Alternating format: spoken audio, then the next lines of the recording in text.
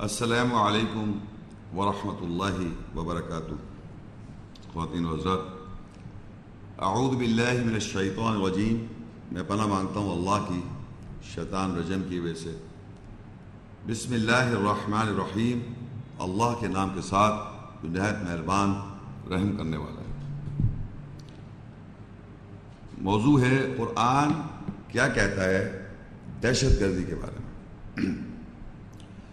اور آپ لوگ آج کل جو زمانہ ہے ایسا ہے کہ میڈیا پہ اس کا بہت زیادہ چرچا ہے، دہشت گردی، اور اس کے مختلف معنی دیے جا رہے ہیں پولیٹیکل ویوز کو مد نظر رکھتے ہوئے۔ اس کے معنی ڈکشنریز میں اور اس کیا ہیں اور یہ سب کس طرح ہے وہ ہم بتائیں گے، لیکن کچھ الفاظ میں عربی کے آپ لوگوں کو بتانا چاہوں گا جو کہ ٹرانسلیٹ نہیں کیے جاتے۔ جو زبان ہوتی ہے، اردو ہے یا انگریزی ہے، اس میں ٹرانسلیٹ نہیں کی جاتی۔ فار ایگزامپل جیسے اسلام ایک ورڈ ہے، عربی کا لفظ ہے، اس کو اسلامی رکھا ہوا ہے لوگوں نے۔ اردو میں اسلام میں یہ ہے، اسلام میں وہ ہے، اسلام میں یہ ہے۔ اسلام کے معنی ہے سلامتی حاصل کرنا، یہ اسلام کے معنی اردو زبان میں۔ انگریزی زبان میں ٹو اٹین پیس۔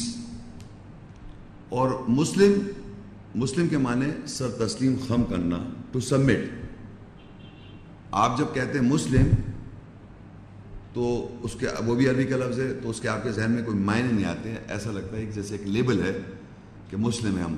کیا مسلم ہے مطلب اس کو آپ کو پتہ ہونا چاہیے کہ آپ کی جو فطرت ہے وہ ہے سر تسلیم خم کرنا، ٹو سبمٹ کرنا۔ جس چیز کو یا جس شخص کو یا اللہ کو آپ جب سر تسلیم خم کرتے ہیں، سبمٹ ہوتے ہیں، تو اللہ کے آپ مسلم ہو جاتے ہیں، سبمٹ ہو جاتے ہیں۔ تیسرا لفظ ہے دین۔ دین کے معنی ہوتے ہیں ججمنٹ۔ انگریزی میں ججمنٹ، عام طور پہ اس کے بھی معنی نہیں کیے جاتے۔ دین کے معنی ججمنٹ، فیصلہ، اور انگلش میں ججمنٹ، اور اس کے بھی معنی نہیں کیا جاتے دین ہمارا ہے یا دین مذہب لوگوں کا ہے، ہمارا دین ہے، نہیں۔ اس کے معنی ہے فیصلہ۔ اور ہماری زندگیوں میں ہم کو مختلف سچویشنز پر فیصلے کرنے پڑتے ہیں، ڈیسیجن لینا پڑتا ہے، اور ایک ججمنٹ پاس کرنی پڑتی ہے اپنی لائف گزارنے کے لیے۔ تو اس کے معنی ہے ججمنٹ یا فیصلہ۔ دوسرا لفظ ہے قتل۔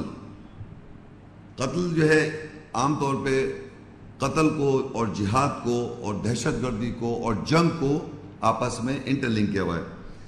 تو قتل جو ہے آپ کو معلوم ہے، کسی آدمی کو میں قتل کر دوں یا قتل ہو جائے ایک آدمی، مار دیا جائے، قتل کر دے کوئی آدمی، تو وہ قتل ہے۔ اور جنگ جو ہے، جنگیں آپ جب دیکھتے ہیں دنیا میں جو جنگیں ہو رہی ہیں، تو وہ جو مختلف لوگ لڑائی کر رہے ہیں ایمونیشنز کے ساتھ، وہ ایک جنگ، آپ کو پتہ ہے یہ جنگ ہو رہی ہے، اس میں لوگ مارے جاتے ہیں، مارے جاتے ہیں۔ تو جنگ جب ہو رہی ہوتی ہے تو جنگ کا لفظ عربی میں حرب، اور جو قتل ہے، کسی آدمی کا قتل ہو جائے یا قتل کر دیا جائے تو وہ ایک قتل ہے۔ تو جنگ کا الگ لفظ ہے، قتل کا الگ لفظ ہے۔ عربی میں حرب، جنگ، قتل، اردو میں بھی قتل ہے اتفاق سے۔ اور دوسرا ہے جہاد۔ جہاد کے معنی جد و جہد، اسٹرگل کرنا، ٹو اسٹرائیو، یہ جہاد کے معنی۔ اب عربی میں جہاد جب آپ کہتے ہیں تو ایسا لگتا ہے جیسے کوئی ایک فورن ورڈ ہے، پتہ نہیں، اور اس کی کوئی جہاد کیا ہے اور جہاد پہ اتنی بات ہوئی، پہلے اس کے آپ معنی کر لیں۔ کبھی بھی کسی آدمی سے اگر اسلام یا دین، قرآن کے بارے میں یا مذہب کے بارے میں گفتگو ہو آپ کی، تو پہلے اس آدمی سے پوچھے یہ لفظ تو آپ عربی کا بول رہے ہیں، اس کے معنی بتائیے اردو لینگویج میں یا انگریزی میں۔ اگر آپ انگریزی زیادہ اچھی سمجھتے ہیں، یو مسٹ نو کہ بھائی اس لفظ کا معنی کیا ہے۔ دہشت گردی جو ہے وہ ہے ارہاب یا رہبانیہ۔ یہ دونوں لفظوں کے معنی سینونیم ہے۔ یہ آپ اس کو رہبانیہ کہیں یا ارہاب کہیں، مطلب دہشت گردی، انگریزی میں ٹیررزم۔ اب میں آتا ہوں ورڈ ٹیررزم پر۔ یہ تو میں نے آپ کو لفظی معنی بیان کر دیے، اور اس طرح کے الفاظ آئیں گے آیات میں، ہم دیکھیں گے۔ ٹیررزم کے بیسک معنی جو مروجہ آج کل معاشرے کے اندر اس کو ڈسٹورٹ کر کے پیش کیا جا رہا ہے، کہ وہ ایک حادثات یا سچویشنز ایسی دکھا دی جاتی ہیں جس سے آپ کے ذہن میں ٹیررزم کا ایک وہ آ جاتا ہے کانسیپٹ. اگر آپ ڈکشنریز میں ویب سائٹ ڈکشنری یا ڈکشنری جو ہیں ان کے اندر آپ دیکھیں سمپل معنی ٹیررزم کے معنی کوئی بھی شخص یا کوئی آرگنائزیشن ہو، گورنمنٹ ہو یا کوئی لوگ ہو یا کوئی مذہب ہو، کوئی ازم ہو، ازم مطلب کوئی بھی مذہب، وہ دوسرے لوگوں کو یہ کہے کہ آپ ہمارے اصول ہیں، کچھ اصول ہیں ان کے مذہب کے، کچھ اصول ہیں گورنمنٹ کے، کچھ اصول ہیں، ان گورنمنٹ کے اصولوں کو آپ نے سر تسلیم خم کرنا ہے. گورنمنٹ کا کوئی اصول ہو، مذہب کا کوئی اصول ہو یا کسی گروپ کا کوئی اصول ہو، کسی ازم کا کوئی اصول ہو، آپ لوگوں نے اس کو سر تسلیم خم کرنا ہے، سبمٹ کرنا ہے. اور آپ لوگوں کو میں وہ گروپ، گورنمنٹ یا ازم یا وہ مذہب آپ کو اتنا خوف دلا دے کہ اگر آپ ایسا نہیں کریں گے تو آپ کے ساتھ کوئی نقصان آپ کو کیا جا سکتا ہے. تو انسان جب دوسرے شخص کو کسی بھی رولز اینڈ ریگولیشنز کو فالو کرانے کے لیے، کسی بھی رولز اینڈ ریگولیشن آپ کو اپنے رولز اینڈ ریگولیشن کو فالو کرانے کے لیے آپ کو اتنی دہشت دلا دیں تو آپ اس کے آگے سبمٹ کر دیں تو یہ کہلائے گا ٹیررزم. یعنی وہ گروپ جو کر رہا ہے دیٹ از ٹیررزم. ابھی یہاں یہ بات نہیں ہو رہی ہے رائٹ اور رانگ، یعنی صحیح بات کے لیے ڈرانا یا غلط بات کے لیے ڈرانا. یہاں یہ بات نہیں ہو رہی کہ کیا چیز صحیح ہے اور کیا چیز غلط ہے. بیسک پرنسپل یہ ہے کہ دہشت اتنی دلا دینا اپنے جو اس کے اصول ہیں آدمی کے یا اس گورنمنٹ کے یا اس مذہب کے، کہ دوسرے لوگ اس کے آگے سر تسلیم خم کر دیں تو وہ ٹیررائز کر دیں. یہ ٹیررزم ہے. اور جو لوگ ایسا کرتے ہیں ان کو ٹیررسٹ کہا جاتا ہے. جو ایسا کرنے میں لگے ہوئے ہیں، جو ایسا یہ کرتے ہیں، ایسے رولز اینڈ ریگولیشنز بنائیں یا ایسے سسٹم کو بنائیں کہ جس کی وجہ سے لوگوں کو پھر ٹیررائز کرا جائے اور سبمٹ کرا دیا جائے تو وہ ٹیررسٹ کہلائے گا. یہاں رائٹ اور رانگ کی بات نہیں کہ وہ صحیح باتوں کے لیے جیسے گورنمنٹ ہوتی ہیں، جو بھی گورنمنٹس ہیں دنیا کی، انہوں نے ایک سسٹم کو اڈاپٹ کیا ہوا ہے اور وہ یہ بھی کہتے ہیں سب کہ ہم اس لیے کر رہے ہیں آپ کو ٹیررائز کہ ہارمونی، سلامتی اور پیس رہے. ہمارے کلچر یا ہمارا جو سسٹم ہے یا ہمارا جو گورنمنٹ ہے اور یا ہمارے جو مذہب ہے یہ آپ کو اس لیے ٹیررائز کیا جا رہا ہے تو آپ اچھی سلامتی میں، پیس میں زندگی گزاریں گے. اس لیے ہم آپ کو کر رہے ہیں، اس طرح دہشت دے رہے ہیں آپ کو. جیسے گورنمنٹ کی پولیس ہے، آرمی ہے، آپ کو کوئی حرکت کریں تو مارشل لاء لگ جائے گا، یا کسی ملک میں رہنے کے خاص قوانین ہیں، آپ کو you have to abide by them. ویسے وہ کوئی حلال اور حرام، لافل اور ان لافل نہیں ہے، مگر ان کے مذہب میں آپ کو اگر رہنا ہے تو آپ کو یہ فالو کرنا ہوگا. تو اسی طرح مذہب کے اندر کچھ رولز اینڈ ریگولیشنز ہیں. دنیا کے اندر ہندوازم میں کچھ رولز اینڈ ریگولیشنز ہیں کہ اگر آپ ہندو رہنا چاہتے ہیں تو آپ کو ان چیزوں کو فالو کرنا پڑے گا. کرسچنز ہیں، ان کے اپنے رولز اینڈ ریگولیشنز ہیں کہ آپ کو عیسائیت مذہب کو اگر اس میں رہے تو ان کو آپ کو فالو کرنا پڑے گا. جوڈائزم ہے، بدھزم ہے، ہر مذہب نے اپنے ایک سٹرکچر بنا رکھا ہے رولز اینڈ ریگولیشن کا، اور اپنی شیپ گوٹس کو یا اپنے لوگوں کو میک شور کرتے ہیں وہ کہ آپ کو ہمارے آگے سر تسلیم خم رہنا پڑے گا ورنہ ہم آپ کو مذہب سے خارج کر دیں گے یا آپ کو ملک بدل کر دیں گے. اگر آپ ہماری کنٹری میں یو کین گو آؤٹ، یا پھر جیل میں بند کر دیں گے اور ریبیلیس کہہ دیں گے آپ ریبیلیس ہے، ریبیل کر رہے ہیں آپ.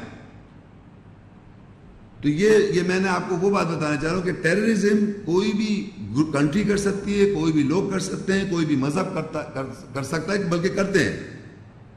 اور وہ اس لیے کر رہے ہوتے ہیں کہ بھائی ہم آپ کو سلامتی میں رکھنا چاہتے ہیں. اسی طرح ایگزیکٹلی بالکل اسی طرح اللہ تعالیٰ نے ایک فیصلہ سنایا کہ آپ سلامتی میں رہیں، پیس میں رہیں اب بھی. اور اللہ تعالیٰ کی آیات میں محکمات آیت ہیں، گورننگ آیتس ہیں، رولز اینڈ ریگولیشنز ہیں اس دنیا میں زندگی گزارنے کے لیے.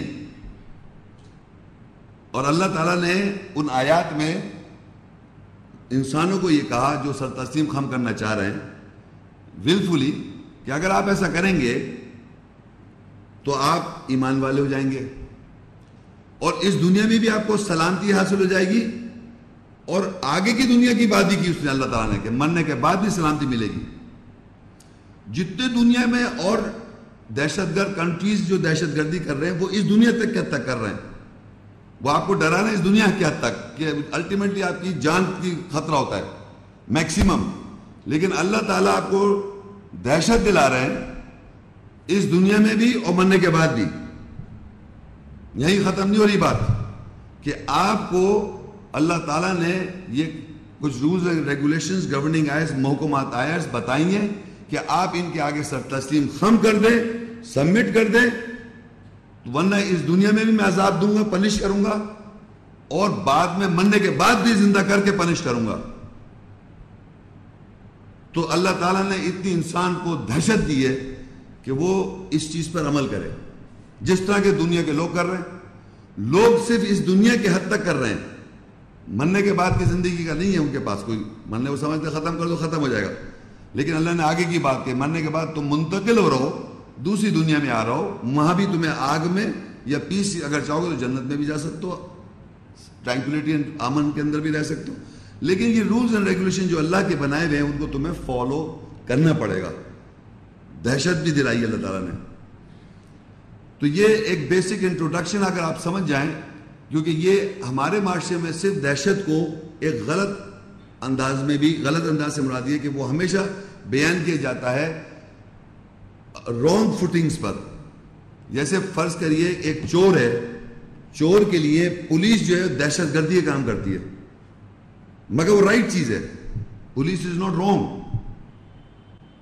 سمجھیں آپ. اسی طرح ایک آدمی جب کسی کو گن پوائنٹ پہ یا کسی طرح آپ کو قابض کر لیتا ہے یا فدیہ مانگتا ہے اس آدمی کو کنٹرول کر کے, وہ غلط چیز ہو جاتی ہے. تو بات تو وہی ہے کہ وہ بھی دہشت دلا رہا ہے, مگر چور کے لیے پولیس دہشت گرد ہے, جو ڈر رہا ہے وہ غلط کے لیے ہے, وہ ٹیررائزڈ ہے اس سے. اور دیکھیے جب بھی پولیس آتی چور بھاگتا ہے ادھر سے, اس کے پیچھے پولیس سے ڈرتا ہے, وہ دہشت میں آ جاتا ہے جب پولیس آ جاتی ہے. ایک مثال دے رہا ہوں میں آپ کو. تو اس طرح یہ سمجھ لیں کہ رائٹ اور رانگ کی یہاں بات نہیں ہو رہی, بات یہ ہو رہی ہے ٹیررائز کرنے کی. رائٹ پرنسپل کے لیے آپ ڈرائیں یا رانگ پرنسپل ہے, ٹیررزم ایک ورڈ ہے دہشت. تو اب ہم یہ دیکھیں گے قرآن مجید میں. پہلے تو میں آپ کو یہ پڑھوں گا کہ قرآن مجید کی چند آیات کے میں پورشنز میں سے میں نے وہ پہلے نمبر صفحے پہ آپ آ جائیے, جس میں ڈوز اینڈ ڈونٹس کو ڈسکرائب کیا ہے. یعنی کہ کیا اللہ تعالیٰ نے, میں چند بات بتا رہا ہوں کہ وہ احکامات جس کو مسلم ہونے کے لیے اللہ کے لیے آپ کو کرنا ہے, اور کچھ باتیں آپ کو نہیں کرنی. یہ ٹوٹل نہیں ہے, قرآن مجید میں تو بے پناہ آیات ہیں. میں تو ایک آپ کو صرف یہ ایکسپلین کرنے کے لیے کس طرح ڈوز اینڈ ڈونٹس کو آپ فالو کریں گے, سبمٹ کریں گے. تو جس طرح اللہ تعالیٰ کے رولز اینڈ ریگولیشنز ہیں, گورننگ آیتس ہے, وہ دیکھیے کیا کیا. سورہ الاسراء 17 اس کی 78 آیت.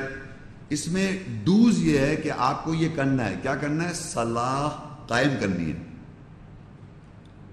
میں اس کو پڑھتا ہوں, سے پڑھوں گا, آپ سن لیجئے. البقرہ 2 اس کی 185 آیت, صوم روزے رکھنے. البقرہ 2 اس کی 196 آیت, حج کرنا ہے. المجادلہ 58 سورت اس کی 12 آیت, صدقہ خیرات دینا ہے. الحج 22 کی 78, اللہ کے لیے جد و جہد کرنی ہے, جہاد کرنا ہے. سورہ نساء 4 اس کی 3 آیت, ایک سے زیادہ شادیاں بھی کرنی ہیں اور ایک تو کرتے ہی سب. البقرہ 2 کی 229, طلاق دے سکتے ہیں آپ کنڈیشن کے ساتھ. سورہ نساء 4 اس کی 11, وارث کا قانون, یعنی ورثے کا ایک سسٹم بنایا ہے اللہ تعالیٰ نے, وہ آپ کو کرنا ہے اسی طرح جو ورثہ وہ ہے سسٹم, وہ کرنا ہے آپ کو. الاسراء 17 اور اس کی 23-24, والدین, بچوں کو اپنے والدین کے ساتھ کیسے تعلقات رکھنے ہیں اس کا ذکر ہے. البقرہ 2 اس کی 172 آیت, حلال جو اللہ نے جانور چیزیں بتائیں ان کا حلال کیا ہے, کھانا, اس کا کھانا وغیرہ وغیرہ. دوسری طرف یہ تو چیزیں جو باتیں تھیں آپ کو یہ کرنی ہیں. ادھر دوسری طرف لکھا ہوا ہے جو آپ کو منع کیا جا رہا ہے. سورہ نساء 4 اس کی 29 آیت. باطل طریقے سے مال کھانا یعنی جھوٹ دھوکہ دے کے مال کھانا. سورہ الحجرات 49 کی 12 شک کرنا غیبت کرنا. الحجرات 49 کی 11 طنز کرنا برے نام دینا. المائدہ 5 کی 38 چوری اور ڈکیتی کرنا. الاسرا 17 اس کی 31 حمل کو گرانا بچوں کو غربت کے خوف سے قتل کرنا. الاسرا 17 کی 33 خودکشی کرنا. المائدہ 5:90 نشہ کرنا جوا کھیلنا. المائدہ 5:3 سور کا گوشت کھانا منع ہے.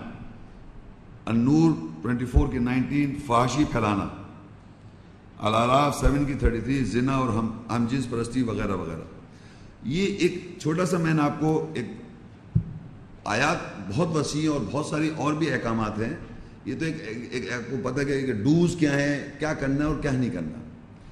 اب میں آپ کو یہ بتانا ہی چاہوں گا یہ جتنی باتیں میں نے ابھی یہاں اپیرنٹلی پڑھی ہیں یہ اللہ تعالیٰ آپ کو میک شور کر رہا ہے, دہشت دلا رہا ہے, یوں سمجھیے واضح طور پہ کہ آپ کو یہ کرنا ہی کرنا ہے. اور اگر آپ ایسا نہیں کریں گے تو اس دنیا میں بھی آپ کو عذاب ہے, پنشمنٹ ہے, اور مرنے کے بعد بھی پنشمنٹ ہے. یہ اللہ کے رولز اینڈ ریگولیشنز ہیں, جیسے کہ دوسرے آدمی کے اپنی کنٹری کے یا اپنے مذہب کے رولز اینڈ ریگولیشنز ہیں. یہ بات سمجھ میں آ رہی ہے آپ کو؟ کیونکہ ہم جب یہ سمجھ لیں, آپ اس چیز کو بہت امپورٹنٹ سمجھ لیں کہ جب بھی کوئی شخص ہماری زندگی کو کنٹرول کر رہا ہوتا ہے دہشت دلا کے, ہم اس کے آگے ٹوٹل سبمٹ کیے ہوئے ہوتے ہیں, اور وہ وہی کر رہے ہوتے ہیں جو وہ چاہ رہا ہوتا ہے. مثال کے طور پہ آپ جا رہے تھے گاڑی میں جا رہے تھے, کسی نے آپ نے پسٹل رکھی اور کہا کہ اتر جاؤ گاڑی سے. اب آپ کہ میں تو نہیں اتر رہا. کر سکتے ہیں آپ؟ تو آپ دہشت میں آ جائیں گے اور کیا اترنے بھی دیں, گاڑی بھی دے دیں, کہ چابی دو, کیا جیب میں بٹوا وہ بھی دے دو. یہ کیا کر رہے ہیں آپ؟ سبمٹ کیے ہوئے. سرتیز کو کہہ رہے ہیں یہ کر دو وہ کر دو. وہ کہہ رہا ہے اگر تم امن چاہتے ہو, سلامتی چاہتے ہو, تمہارا نقصان نہیں کیا جائے, یہ نکالو وہ نکالو, آپ سب کرتے جا رہے ہیں سبمٹ. اسے کہتے ہیں دہشت میں رہنا. تو اللہ تعالیٰ بھی ایسے ہی چاہ رہا ہے. اللہ آپ کو دہشت دلا رہا ہے مختلف آیات میں کہ تم ایسے ہی ڈرتے رہو. جب آپ نہیں کر رہے تو یہاں بھی عذاب دے گا, آخرت میں عذاب دے گا. تو آپ اس طرح ڈر نہیں رہے, دہشت میں نہیں اللہ تعالیٰ سے. یہ سمجھ لیں اللہ تعالیٰ بھی آیات میں آپ کو اتنی دہشت دلا رہا ہے کہ مرنے کے بعد بھی میں عذاب دوں گا, پنش کروں گا. یہیں پر ختم نہیں ہو رہی بات. تو یہ سمجھ لیں کہ یہ دہشت لفظ کو خالی فیئر کی بات نہیں ہے, خوف. دہشت کے مطلب ہوتا ہے ایسا دہشت میں آ جائے آدمی کہ وہ بس سبمٹ کر دے ٹوٹل. مگر ایک ساتھ ساتھ میں یہ بھی میں بتانا چلوں کہ یہ جو آپ کریں گے, یہ جتنی میں نے باتیں پڑھی ہیں, فار ایگزامپل ہم کسی بھی کنٹری میں رہ رہے ہیں, ان کے اپنے ایک رولز اینڈ ریگولیشنز ہیں, اور وہاں جا کے میں کہنا چاہ رہا ہوں میں صلاۃ پڑھنا قائم کرنا چاہتا ہوں. کسی بھی کنٹری کو آبجیکشن ہوگا؟ بتائیے آپ. کسی بھی کنٹری یا کسی بھی مذہب کو آبجیکشن ہے؟ یہ جو سسٹم اللہ کا ہے قرآن مجید کے اندر, جو محکم اور گورننگ آیتس ہیں, وہ آپ اپنی زندگی میں کہیں بھی, کسی ملک میں ہو, آپ کسی بھی ملک میں ہو, کسی بھی کلچر میں رہتے ہو, کسی بھی سوسائٹی میں رہتے ہو, آپ کو اس پہ عمل کرنے کے لیے کوئی پرابلم نہیں ہے. دیکھ لیں, صلاۃ قائم کرنے کے لیے کوئی پرابلم نہیں ہے آپ کو, روزے رکھنے کے لیے کوئی پرابلم نہیں ہے, حج کرنے کے لیے کوئی پرابلم نہیں ہے, صدقہ دینے کے لیے کوئی پرابلم نہیں ہے, اللہ کی راہ میں جد و جہد کے لیے کوئی پرابلم. آپ کسی امریکہ میں رہ رہے ہیں, رشیا میں رہ رہے ہیں, چائنا میں رہ رہے ہیں, یورپ میں رہ رہے ہیں, امریکہ میں رہ رہے ہیں, ورلڈ کے کسی ملک میں آپ رہ رہے ہیں, کسی مذہب کے لوگ سراؤنڈنگز میں رہیں, اور جناب طلاق کیے جا رہے تھے, وارث کا قانون ہے, ورثے کا اپنا آپ کو گورنمنٹ کا الگ قانون ہے, ورثے کا الگ قانون ہے, والدین اور بچوں کو حلال کھانا وغیرہ وغیرہ. تو یہ میں نے آپ کو اس لیے بتا دیا کہ یہ اللہ تعالیٰ آپ کو ان آیات کے اندر یہ چیزیں آپ کو کرنی ہے, اور جو نہیں کرنی ہے آپ کر سکتے ہیں, اور کسی بھی ملک میں یا کسی بھی مذہب کے سراؤنڈنگز میں رہتے ہوئے. اب ہم آیتیں میں پڑھوں گا اور ہم یہ دیکھیں گے کس طریقے سے اللہ تعالیٰ کیا دہشت گردی, دہشت دلانا یا دہشت اللہ کی کیا اجازت ہے, کیا سلسلہ ہے. تو دیکھیے قرآن مجید میں سورہ آل عمران 30 سورت ہے, اس کی 19 آیت. ان الدین عند اللہ الاسلام وما اختلف الذین اوتوا الکتاب الا من بعد ما جاءهم العلم بغیا بینہم ومن یکفر بآیات اللہ فإن اللہ سریع الحساب. بے شک اللہ کے نزدیک فیصلہ اسلام سلامتی ہے، سلامتی حاصل کرنا ہے. اور جن کو کتاب دی گئی تھی انہوں نے اختلاف نہیں کیا سوائے ان کے پاس جب علم آیا آپس میں غلط کرنے کے لیے. اور جو کوئی اللہ کی آیت کے ساتھ کفر کرے گا بے شک وہ جلد حساب لینے والا ہے. اب آپ کو میں نے شروع میں بتایا تھا اسلام کے معنی سلامتی حاصل کرنا اور دین کے معنی فیصلہ. اب دیکھیے یہ دونوں الفاظ اس آیت کے پورشن میں ان الدین عند اللہ الاسلام، بے شک اللہ کے نزدیک دین فیصلہ ججمنٹ سلامتی حاصل کرنا ٹو اٹین پیس. یہ ایک اللہ نے فیصلہ سنا دیا کہ دنیا میں اس دنیا میں آپ نے ججمنٹ جو اللہ کا ہے وہ ہے سلامتی حاصل کرو to attain peace within yourself and around the society. معاشرے میں آپ سلامتی میں رہ رہے ہیں اور اپنے اندر بھی سلامتی میں رہیں. یہ ایک اللہ کا فیصلہ ہے سلامتی میں رہنے کا. اور سلامتی رہنے کے لیے آپ کیسے رہیں گے سلامتی میں؟ کیونکہ آپ کو مختلف اوقات پر مختلف سچویشن میں آپ کو کنٹینیوس فیصلے کرنے ہیں. پوری زندگی آپ کو فیصلے کرنے ہیں. آلموسٹ ان اے ڈے مختلف سچویشن میں آپ کو ڈیسیجن لینا ہے اور ایک ججمنٹ پاس کرنی ہے اپنی لائف کے اوپر. تو وہ جو سچویشنز آتی ہیں تو آپ کو اللہ کی آیات سے گائیڈنس لے کے ججمنٹ لینی ہے، فیصلہ کرنا ہے. وہ جو میں نے کچھ ڈوز اینڈ ڈونٹس پڑھے تھے ان کو مد نظر رکھتے ہوئے سامنے تو آپ فیصلہ کرتے جائیں کہ بھائی قرآن کی آیت میں لکھا ہے میں ایسا کر رہا ہوں، قرآن کی آیت میں منع ہے میں ایسا نہیں کر رہا، قرآن کی آیت میں ایسا کرنے کو کہا ہے میں ایسا کر رہا ہوں. یہ جب آپ ایسا کر رہے ہیں تو آپ کو کیا اٹین کیا جائے گا؟ آپ اٹین کریں گے پیس، سلامتی. یہ فیصلہ اللہ کا ہے کہ آپ فیصلہ سلامتی حاصل کریں. تو یہ کرنے سے آپ کو سلامتی حاصل ہوگی ڈوز اینڈ ڈونٹس کو اپلائی کرنے سے. آگے لکھا ہے وَمَا اخْتَلَفَ الَّذِينَ أُوتُوا الْكِتَابَ، اور نہیں اختلاف کیا جن کو دی گئی تھی کتاب إِلَّا مِن بَعْدِ مَا جَاءَهُمُ الْعِلْمُ بَغْيًا بَيْنَهُمْ. اب یہ بات دیکھیے ایک عجیب بات اس کا پورشن کے اندر یہ لکھا ہے کہ لوگ دنیا کی جب بھی کوئی آدمی کہیں پر بھی جاتا ہے اسکول میں کہیں بھی ایجوکیشن سسٹم میں تو ٹیچر کے سامنے وہ بالکل اس نظریے سے بیٹھتا ہے کہ یہ ٹیچر جو کچھ بھی پڑھائے گا ہمیں تو پتہ نہیں کیا ہے، یہ ٹیچر جو بتائے گا اس سے ہم سیکھیں گے. اچھا بعض سے لوگوں کو اللہ تعالیٰ ذہن بڑا اچھا دے رکھا ہے، میموری اچھی دے رکھی ہے اور بہت جلدی وہ گریسپ کرتے ہیں، انٹیلیجنٹ لوگ ہوتے ہیں. لیکن وہ ہر چیز خود تو نہیں پڑھ سکتا، مختلف آرگنائزیشن سے مختلف یونیورسٹیز میں وہاں جا کے آپ پڑھتے ہیں. تو جب آپ کسی بھی ٹیچر سے کوئی چیز پڑھتے ہیں یہ سمجھتے ہیں اور آپ یاد کر لیتے ہیں اور سمجھ لیتے ہیں تو اب آپ چاہتے ہیں کہ میں علم آ جاتا، آپ کے پاس نالج آ جاتی ہے. تو نالج آنے کے بعد بجائے گائیڈ کریں اپنی زندگی کو، دیکھیے کچھ لوگ ہیں نالج لینے کے بعد اپنی زندگی کو گائیڈ نہیں کرتے اور کچھ لوگ ہیں نالج لینے کے لیے اسی نالج تک دوسرے کو بتائیں کہ تم غلط ہو. تو اللہ کہہ رہا ہے وَمَا اخْتَلَفَ الَّذِينَ أُوتُوا الْكِتَابَ، نہیں اختلاف کیا جن کو دی گئی تھی کتاب إِلَّا مِن بَعْدِ مَا جَاءَهُمُ الْعِلْمُ بَغْيًا بَيْنَهُمْ، علم آ جانے کے بعد جب ان کو پاس نالج آ گئی تو انہوں نے دوسرے کو غلط کہنا شروع کر دیا، ایون ٹیچر کو بھی غلط کہنا شروع کر دیا.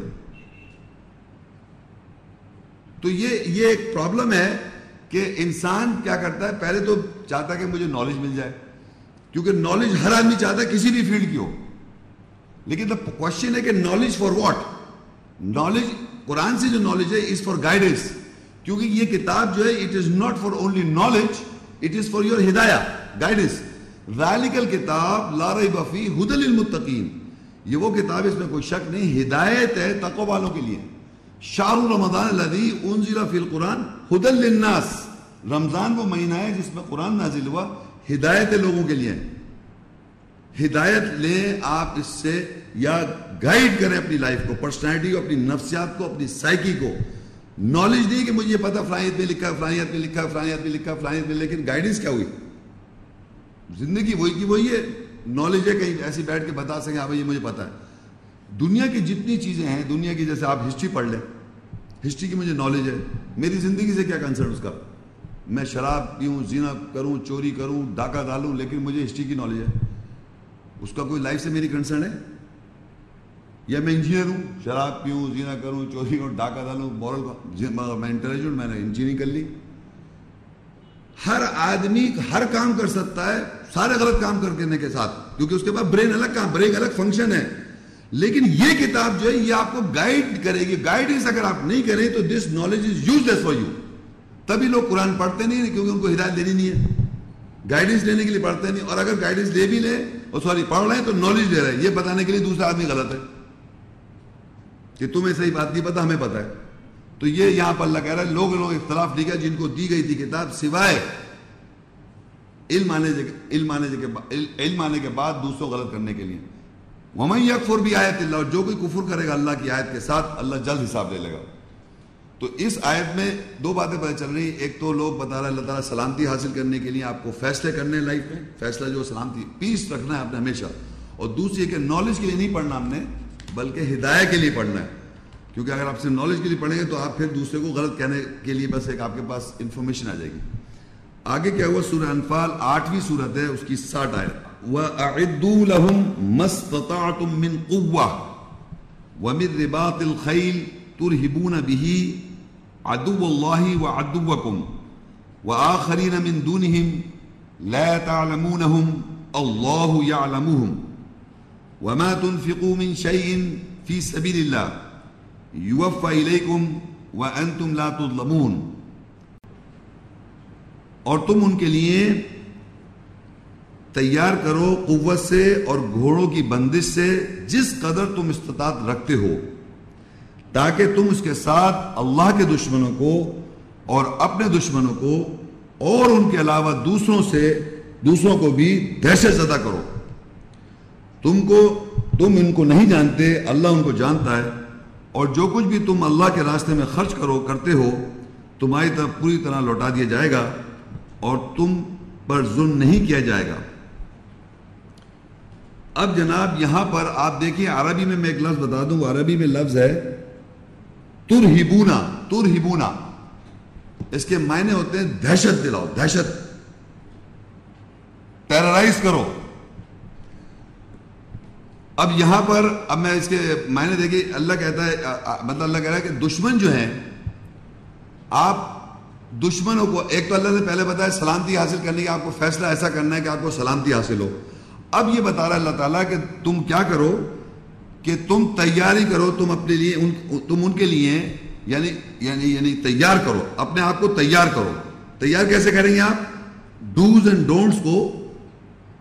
ڈونٹس جو پیچھے ہیں ان پہ آپ نے ایمان اور پریکٹس شروع کریں گے. آپ تیار کرو قوت، جتنی آپ کی قوت سے اور گھوڑوں کی بندش سے جس قدر تم استطاعت رکھتے ہو. اب یہ گھوڑوں کی بندش سے اور جس قدر تم استطاعت رکھتے ہو، آپ نے انگریزی میں ایک مقولہ hold on to your horses, اپنے گھوڑوں کو لگام دو. ایک اردو میں بھی بولتے ہیں نا گھوڑوں کو لگام دو، گھوڑوں کو لگام دو. مقصد یہ کہ آپ اپنے آپ پہ کنٹرول کریں.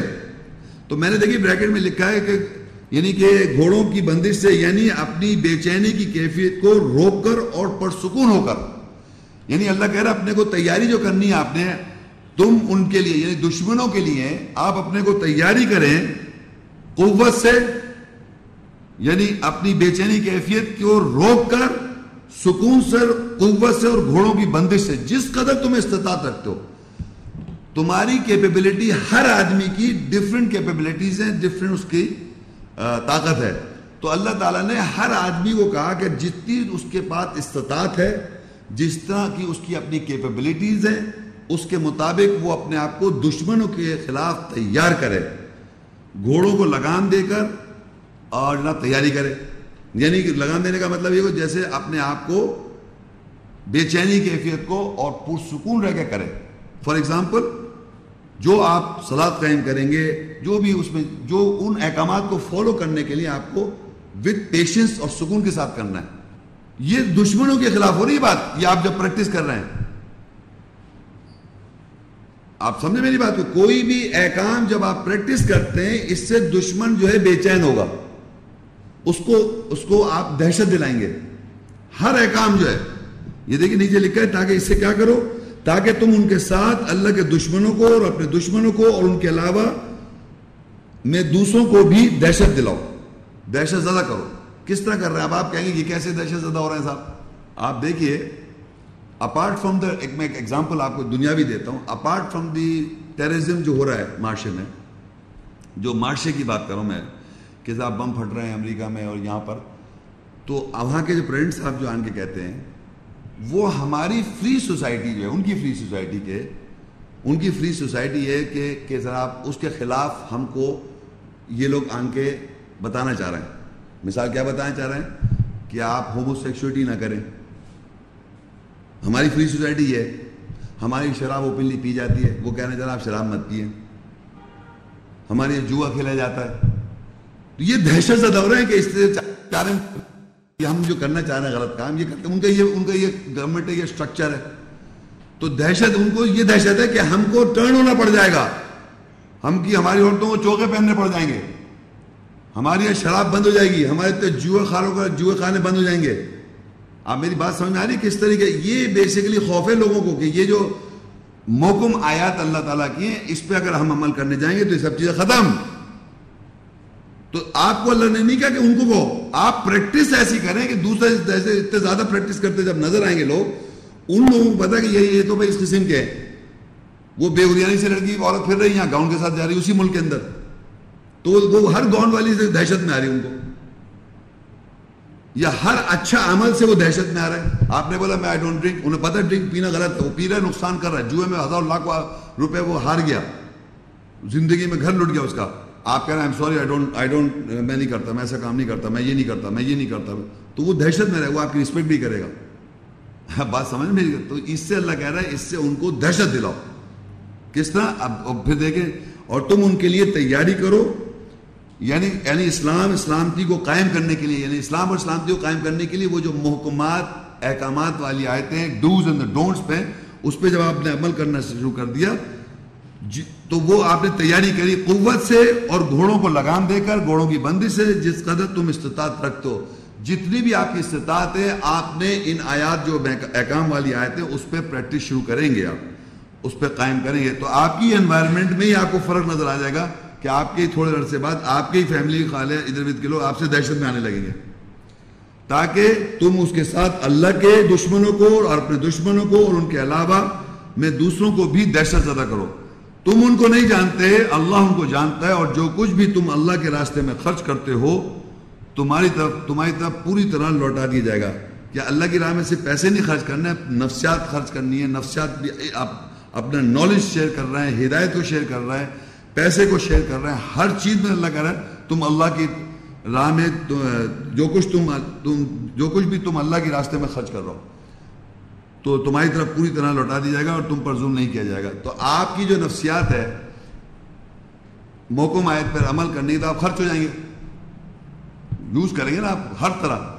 تو یہاں پر جو اپنے آپ کو ایسا کرے گا اس سے جو لوگ نان پریکٹسرز ہیں، جو اس کے مخالف ہے، جو اللہ کے احکامات کے مخالف جو جد و جہد کر رہے ہیں، وہ دہشت میں آنے شروع ہو جائیں گے. تو ہمیشہ یاد رکھیں، اس کو کہتے ہیں یہ ہماری فری سوسائٹی کہ ہم غلط کام کرنا چاہ رہے ہیں تو ہمارے سسٹم میں تو نہیں ہے نا، اللہ کے دیے ہوئے سسٹم میں نہیں ہے. تو جب آپ اس پہ عمل کرنا شروع کر دیں گے تو وہ کہیں گے یہ ہمارے بھی سب لوگ جو ہے کنورٹ ہوتے جا رہے ہیں، ریورٹ ہوتے جا رہے ہیں. اسلام جو ہے کہتے ہیں fastest growing religion in the world. جتنی زیادہ ٹیررزم، دہشت زیادہ کہا جاتا ہے، برا بھلا کہا جاتا ہے، اتنا ہی اسلام جو ہے اللہ تعالیٰ اس کو اور اوپر لے کے آ جاتا ہے. تو اس وقت دنیا کے اندر یہ سلسلہ چل رہا ہے. تو یہ اس طرح دہشت زیادہ دلائے. اب ہوتا کیا ہے کہ وہ لوگ، اللہ نے کہا کہ جب آپ اس طرح کریں گے تو ہوا کیا، بعض سے جو اگنورنٹ لوگ ہیں، الحشر 59 اسی 13 آیت ہے، لَأَنْتُمْ أَشَدُّ رَهْبَةً فِي صُدُورِهِمْ مِنَ اللَّهِ ذَلِكَ بِأَنَّهُمْ قَوْمٌ لَا يَفْقَهُونَ. تم ضرور ان کے سینوں میں اللہ سے زیادہ شدید ہو دہشت ڈالنے میں، یہ اس لیے کہ وہ سمجھنے والی قوم نہیں ہے. اب ہوتا کیا ہے، جب آپ نے اتنی زیادہ پریکٹس کی، دہشت دلائی لوگوں کو، تو اللہ کو تو مانتے نہیں ہیں، اللہ کو تو جانتے نہیں، اللہ کو دیکھ نہیں رہے، وہ آپ سے دہشت میں آ جاتے ہیں. آپ یعنی داڑھی تک ایک دہشت ہے، پتہ ہے آپ کو؟ مطلب حیرت کی بات ہے کہ ایک آدمی نے داڑھی رکھی ہوئی ہے تو اس سے دہشت میں آ رہا ہے. فرانس میں ہی سنا ہے میں نے کہ وہ گاؤن پہنی تھی، اب پتہ نہیں کیا انہوں نے اس پہ پابندی لگا دی. صرف اس کا ایک کورڈ اچھی خاصی ایک کہنا چاہیے ایک لباس ایسا پہنا ہوا جو کہ ریسپیکٹفل ہے، اس سے انہیں دہشت آ رہی ہے. ایک اریانی میں ایک پھر رہی ہے عورت، اس سے وہ صحیح لگ رہا ہے ان کو، تو دہشت اس سے ہو رہی ہے ان کو، یعنی ہر اچھے کام سے دہشت ہو رہی ہے. تو یہ میں بتانا چاہوں صحیح کام، کیونکہ دیکھیے نشہ کرے گا آدمی کمزور ہو جائے گا. اسپرچولی ہر غلط کام آدمی کو بے انتہا کمزور کر دیتا ہے، بے پناہ کمزور، باقاعدہ کمزور ہو جاتا ہے. اور جتنا اللہ کی آیت کے ساتھ مضبوط کرتا ہے، عمل کرتا ہے، طاقت ہے جتنی اتنا ہی وہ طاقتور ہوتا ہے، اس کی روحانیت پرسنالٹی میں طاقت آتی ہے. اسی لیے اللہ تعالیٰ کا ان کو دہشت. تو اللہ کہہ رہا ہے کہ وہ لوگ جو جاہل قوم ہیں وہ تم سے زیادہ دہشت میں، اللہ سے دہشت میں آتے ہیں. جب آپ نے دہشت دی ان کو اس طرح، تو اللہ سے زیادہ وہ تم سے دہشت میں آ رہے ہیں. اچھا، معاشرے میں کچھ یہ سمجھا جاتا ہے کہ نہیں صاحب، یہ آیت کو لوگ یوز کرتے ہیں، اس کو غلط ٹرانسلیٹ کرتے ہیں کہ آپ اپنے کو تیاری کیسے کریں، عام جو ہے نیمونیشن بنائیں، جنگ کے کوئی ویپنز خریدیں اور پتہ نہیں کیا کیا کریں. تو میں ایک آیت آپ کو کراس ریفرنس دے رہا ہوں، آپ نوٹ کر لیں. سورۃ 41 کی 34 آیت، وَلَن تَسْتَوِي الْحَسَنَةُ وَلَا السَّيِّئَةُ ادْفَعْ بِالَّتِي هِيَ أَحْسَنُ وَإِذَا الَّذِي بَيْنَكَ وَبَيْنَهُ عَدَاوَةٌ كَأَنَّهُ وَلِيٌّ حَمِيمٌ. اس کے معنی ہے کہ تم برائی اور اچھائی برابر نہیں ہو سکتی. برائی جو ہے اور اچھائی برابر نہیں ہو سکتی، اس کے جو ویٹ کریں گے وہ کبھی برابر نہیں ہے. ادفع باللتی ہی احسن، تو اللہ کہہ رہا ہے دفاع کرو برائی کا اچھائی سے. یہ میں آپ کو دہشت بتا رہا ہوں کس طرح دلانی ہے کہ آپ سے کر رہا ہے ایک آدمی برا، آپ اسے اچھا کریں. ادفع باللتی ہی احسن، دفاع کرو برائی کا اچھائی اس کے ساتھ، اچھائی کے ساتھ. وَإِذَا الَّذِي بَيْنَكَ وَبَيْنَهُ عَدَاوَةٌ، اور تیرے درمیان اور جو دشمن ہے اس کے درمیان اللہ تعالیٰ محبت ڈال دے گا. جس کے وَإِذَا الَّذِي بَيْنَكَ وَبَيْنَهُ عَدَاوَةٌ، جس کے تیرے اور اس کے درمیان، جس یعنی کس کے ساتھ آپ اچھا کر رہے ہیں، جو دشمن ہے، دشمن کے ساتھ آپ اچھا کر رہے ہیں. معاشرے میں یہ سمجھ آتا ہے کہ ایک آدمی اگر آپ کو پریشرائز کرتا ہے تو آپ کہتے ہیں میں بھی کوئی ایسی ٹیم بناؤں تاکہ میں بھی اس کی پریشر میں بھی اس کو پریشرائز کر دوں. تو یہاں اللہ کہہ رہا ہے برائی اگر ایک آدمی کر رہا ہے، نشہ کر رہا ہے، غلط کام میں ملوث ہے، تو آپ اس کو اچھائی کی ترغیب کریں. خود تو پریکٹس ہی کر رہے ہیں، یا آپ کے ساتھ اس نے برا کر دیا تب بھی آپ اسے ریٹرن اچھا کریں، تو یہ آپ اپنے کو مضبوط کر رہے ہیں. اور اللہ تعالیٰ آگے لکھتا ہے کہ ہو سکتا ہے جس کے تمہارے تیرے اور اس کے درمیان جو دشمنی ہے، یہ جیسے کہ وہ آپس میں بہت اچھے دوست بن جائیں. تو یہ پاسبلٹی اللہ نے ایک سسٹم بنایا کس طریقے سے آپ کو دہشت دلانی ہے کہ وہ اتنا زیادہ دہشت میں آ جاتا ہے جب وہ برا کرے آپ اچھا کیے جائیں، وہ برا کرے آپ اچھا کیے جائیں، تو الٹیمیٹلی وہ دہشت میں آ جاتا ہے آپ سے. یہ باقاعدہ پریکٹس کرنے سے پتہ چلتا ہے. اتنا مت سمجھے کوئی آدمی سمجھے بیوقوف ہے کوئی آدمی. اس دنیا میں برائی کو بدلہ اچھا سے کرنے سے دوسرا آدمی دہشت میں آتا ہے، کیوں کر رہا ہے، کیا مقصد کیا، وہ پتہ نہیں، اور نیگیٹو باتیں سوچنے لگتا ہے. لیکن آپ کا جب مورل کیریکٹر سامنے آتا جاتا ہے اتنے وہ مجبور ہوتا ہے آپ کو اپنے مذہب سے ریورٹ کرنا، یا آپ سے وہ قطع تعلق ہے، بھاگے گا. تو یہ میں نے بتا دیا کہ یہ جو ہے نا، یہ برائی کا بدلہ ہمیشہ اچھائی کے ساتھ ہے. الحدید 57 سورۃ 27 آیت، ثم قفینا علی آثارہم برسلنا وقفینا بعیسی ابن مریم وآتیناہ الانجیل وجعلنا فی قلوب الذین اتبعوہ رأفۃ ورحمہ ورہبانیۃ ابتدعوها ما كتبناها علیہم الا ابتغاء رضوان اللہ فما رعوها حق رعایتها فآتینا الذین آمنوا منہم اجرہم وکثیر منہم فاسقون. پھر ہم نے رسولوں کے ساتھ اس کے آثار پر پیروی کروائی اور عیسیٰ ابن مریم کے ساتھ پیروی کروائی، اور اس کو ہم نے انجیل خوشخبری دی. ہم نے ان لوگوں کے دلوں میں ترس اور رحمت ڈالی جنہوں نے اس کی اتباع کی، اور رہبانیت یعنی دہشت گردی جس کی بدت کے معنی نئی تبدیلیاں انہوں نے کی، اس کو ہم نے ان کے اوپر نہیں لکھا تھا سوائے وہ اللہ کی رضامندیاں ڈھونڈتے. پھر انہوں نے اس دہشت گردی کی پابندی نہیں کی جیسے کہ اس کی پابندی کرنے کا حق تھا. پس ہم نے ان میں سے جو لوگ ایمان لائے ان کو اجر دیا اور اکثریت ان میں سے فاسق ہے۔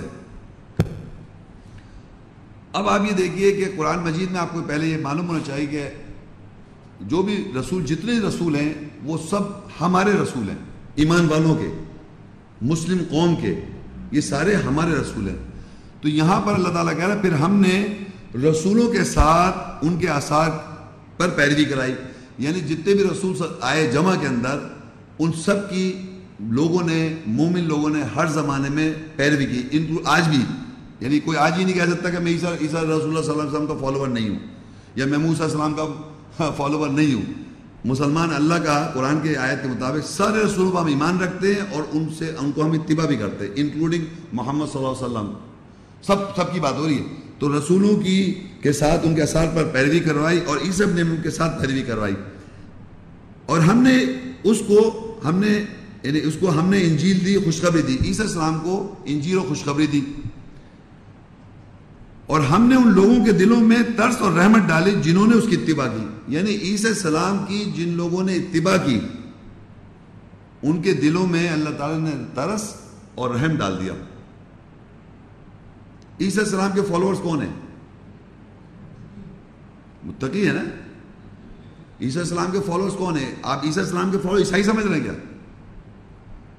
جب آپ کہتے ہیں عیسیٰ علیہ السلام پیغمبر اللہ کے ہیں، اللہ نے ان کو کتاب دی، اللہ نے ان کو تورات دی، اللہ نے ان کو انجیل دی، اللہ تعالیٰ کہتا ہے عیسیٰ السلام کو ہم نے رحمت بنا کے بھیجا، اللہ تعالیٰ عیسیٰ السلام کو روح اللہ کہتا ہے، آیت اللہ کہتا ہے، کلام اللہ کہتا ہے، اور عیسیٰ السلام کی اتباع ہم مسلمان مومن کر رہے ہیں۔ تو اللہ کہہ رہے ہیں جن لوگوں نے عیسیٰ السلام کی اتباع کی ان کو اللہ تعالیٰ نے ان کے دلوں کے اندر رحمت ڈال دی جنہوں نے اس کی اتباع کی۔ ہم نے ان لوگوں کے دلوں میں ترس اور رحمت ڈالی جنہوں نے اس کی اتباع کی، یعنی عیسیٰ السلام، اور سمجھ رہے ہیں ان کی اتباع کرنے والوں کے اندر یہ اللہ تعالیٰ نے یہ ڈال دیا۔ آگے کیا ہوا؟ اور وہ رہبانیت، دہشت گردی جس کی بدت، نئی تبدیلیاں انہوں نے کی، اس کو ہم نے ان کے اوپر نہیں لکھا تھا۔ اب کیا ہوا کہ اللہ تعالیٰ کہہ رہا ہے انہی لوگوں میں ایسے ہیں جنہوں نے نئی تبدیلیاں کر دی رہبانیت، دہشت گردی میں۔ پیچھے میں آپ کو بتا چکا ہوں کہ اللہ تعالیٰ نے ان کو دہشت دلانے کا طریقہ بتایا تھا، کس طرح دہشت دلانی تھی، برائی کا بدلہ اچھائی کے ساتھ، یہ دہشت دلانے کا طریقہ میں بتا چکا ہوں، اس کو آپ بھولے نہیں، پیچھے بھی بتایا، اور یہ بھی بتا دیا ساتھ میں نے کہ سارے موقع ماہد پہ جب آپ پریکٹس کریں گے دوسرے لوگ دہشت میں آ جائیں گے۔ سچائی کا اچھائی کا بدلہ، برائی کا بدلہ، برائی کا بدلہ اچھائی کے ساتھ، یہ جو آپ کو طریقہ اللہ نے دیا تھا، یہ دہشت دلانے کا جو طریقہ دیا تھا، بتایا تھا، اور اس سے اللہ تعالیٰ یہ بھی کہہ رہا ہے کہ وہ لوگ دہشت میں آ جاتے تھے، اس حد تک دہشت میں کہ وہ اللہ سے زیادہ تم سے دہشت میں ہیں۔ تو یہ جو دہشت گردی تھی یہ اللہ نے آپ پہ لکھی تھی کہ آپ ایسا کرتے، لیکن کیا وہ لوگوں نے کیا کہ اس میں نئی تبدیلیاں کر دی، نئی تبدیلی جو اللہ نے نہیں لکھا تھا ان کے اوپر کرنے کو۔ دہشت دلانے کا جو طریقہ کار تھا جو آیات سے تھا، اس کے علاوہ دوسرا طریقہ کر لیا اور نئی تبدیلیاں کر دی، اور رہبانیت، دہشت گردی جس کی بدت، نئی تبدیلیاں انہوں نے کی، اس کو ہم نے ان کے اوپر نہیں لکھا تھا۔ ہم نے کیا لکھا تھا؟ سوائے وہ اللہ کی رضامندگی ڈھونڈتے، بس انہوں نے دہشت گردی کی پابندی نہیں کی جیسے اس کی پابندی کرنے کا حق تھا، جس طرح دہشت دلانے کا اس کا حق تھا ویسے انہوں نے نہیں کیا۔ بس ہم نے ان میں سے جو لوگ ایمان لائے ان کو اجر دیا اور اکثریت اس میں سے فاسق ہے۔ تو میں آپ کو بتانا چاہ رہا ہوں کہ دہشت گردی یا دہشت دلانے کا اللہ تعالیٰ نے آپ کو ایک طریقہ بتایا تھا، جیسے میں نے بتایا کہ برائی کا بدلہ اچھائی سے کرو، اور ایک ایگزامپل نہیں، باقی ساری وہ آیات جو احکامات ہیں ان پہ جب آپ عمل کریں گے تو لوگ دہشت میں آ جائیں گے کہ آپ کو اس عمل کو دیکھ کر کہ آپ کا کیریکٹر جو ہے اسپرچولی آپ اسٹرانگ ہو جائیں گے، کیونکہ وہ لوگ اسپرچولی ویک ہوتے ہیں جو اس کیریکٹر لیس لوگ ہوتے ہیں، تو وہ دہشت میں رہیں گے آپ سے۔ وہ اس حد تک دہشت میں بھی آ گئے جنہوں نے پریکٹس کیا کہ وہ آپ اللہ سے زیادہ آپ سے ڈرنے لگے۔ لیکن لوگ ایسے بھی تھے جنہوں نے کیا کیا، اس دہشت گردی میں جو سسٹم بنا ہوا تھا اس کے اندر نئی تبدیلیاں کر دی۔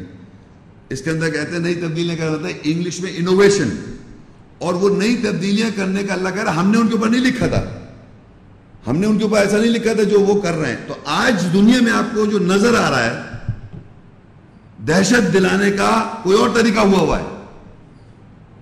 وہ اللہ نے نہیں لکھا, ہم نے, اللہ نے نہیں لکھا ان کے اوپر.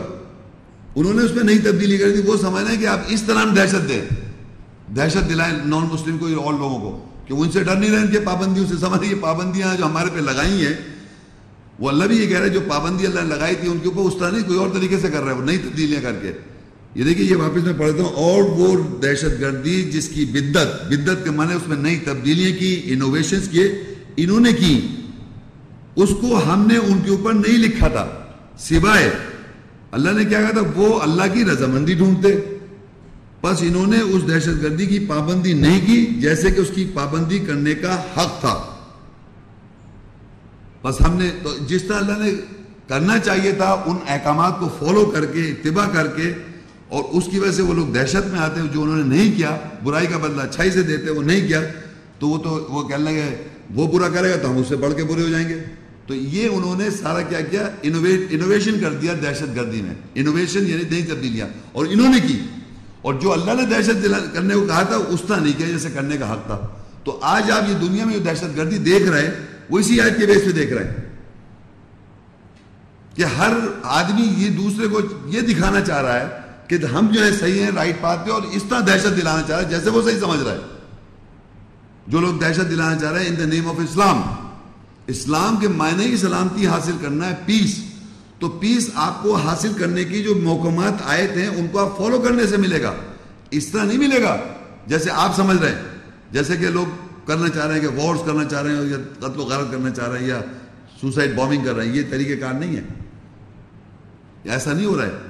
یہ اللہ نے نہیں لکھا ان کے اوپر دہشت دلانے کا طریقہ. اسی سے کہہ رہے ہیں ہم دہشت دلا رہی ہے, دہشت طریقہ نہیں ہے, اللہ تعالیٰ کا بنایا ہوا نہیں ہے. تو انہوں نے نہیں کیا ایسا. اچھا, یہ تو میں اب تک تو ہم نے ڈسکس کر لیا ہے. جو ڈسکس وہ کیا ہے کہ اللہ تعالیٰ نے ہم کو دہشت کس طرح کرنا ہے کہ بتایا تھا. پھر ہم نے دہشت صحیح جو لوگ کر رہے ہیں اس سے لوگ ہم سے ڈرنے لگے بنسبت اللہ سے, جب ہم نے صحیح دہشت کری. لیکن جب غلط کرنے لگے وہ اللہ کہہ رہا ہم نے نہیں لکھا ان کے اوپر. جو ایسے بھی لوگ ہیں, تو دو قسم کے آپ کو دنیا میں لوگ ہونا چاہیے. ایک پریکٹسنگ بلیونگ مسلمز ہیں اللہ کے راہ میں, وہ پریکٹس صحیح طرح کر رہے ہیں, ان سے لوگ دہشت میں آ رہے ہیں. اور جو لوگ دوسری طرح کر رہے ہیں وہ انوویشن کر کے کر رہے ہیں, وہ اللہ نے نہیں لکھا. اب میں کچھ وہ آیتیں پڑھنے والا ہوں جس میں آپ کو یہ پتہ چلے گا اللہ تعالیٰ اپنی دہشت بتا رہا ہے کہ میں کس طرح آپ کو دہشت. ایک چند آیتیں ہیں جس سے آپ کو یہ پتہ چل جائے گا کہ اللہ تعالیٰ نے اس دنیا میں جو ہو رہا ہے دنیا میں وہ کس طرح دہشت نظر آئے گی اللہ تعالیٰ کی. سورہ البقرہ 2 اس کی آیت نمبر 40. یا بنی اسرائیل اذکروا نعمتی التی انعمت علیکم وَأَوْفُوا بِعَهْدِي أُوفِ بِعَهْدِكُمْ وَإِيَّايَ فَارْهَبُونَ. اے بنی اسرائیل میری نعمت کو یاد رکھو جو میں نے تم پر کی, اور تم میرے عہد کو پورا کرو, میں تمہارے عہد کو پورا کروں گا, اور پس تم مجھ سے ہی دہشت زدہ رہو.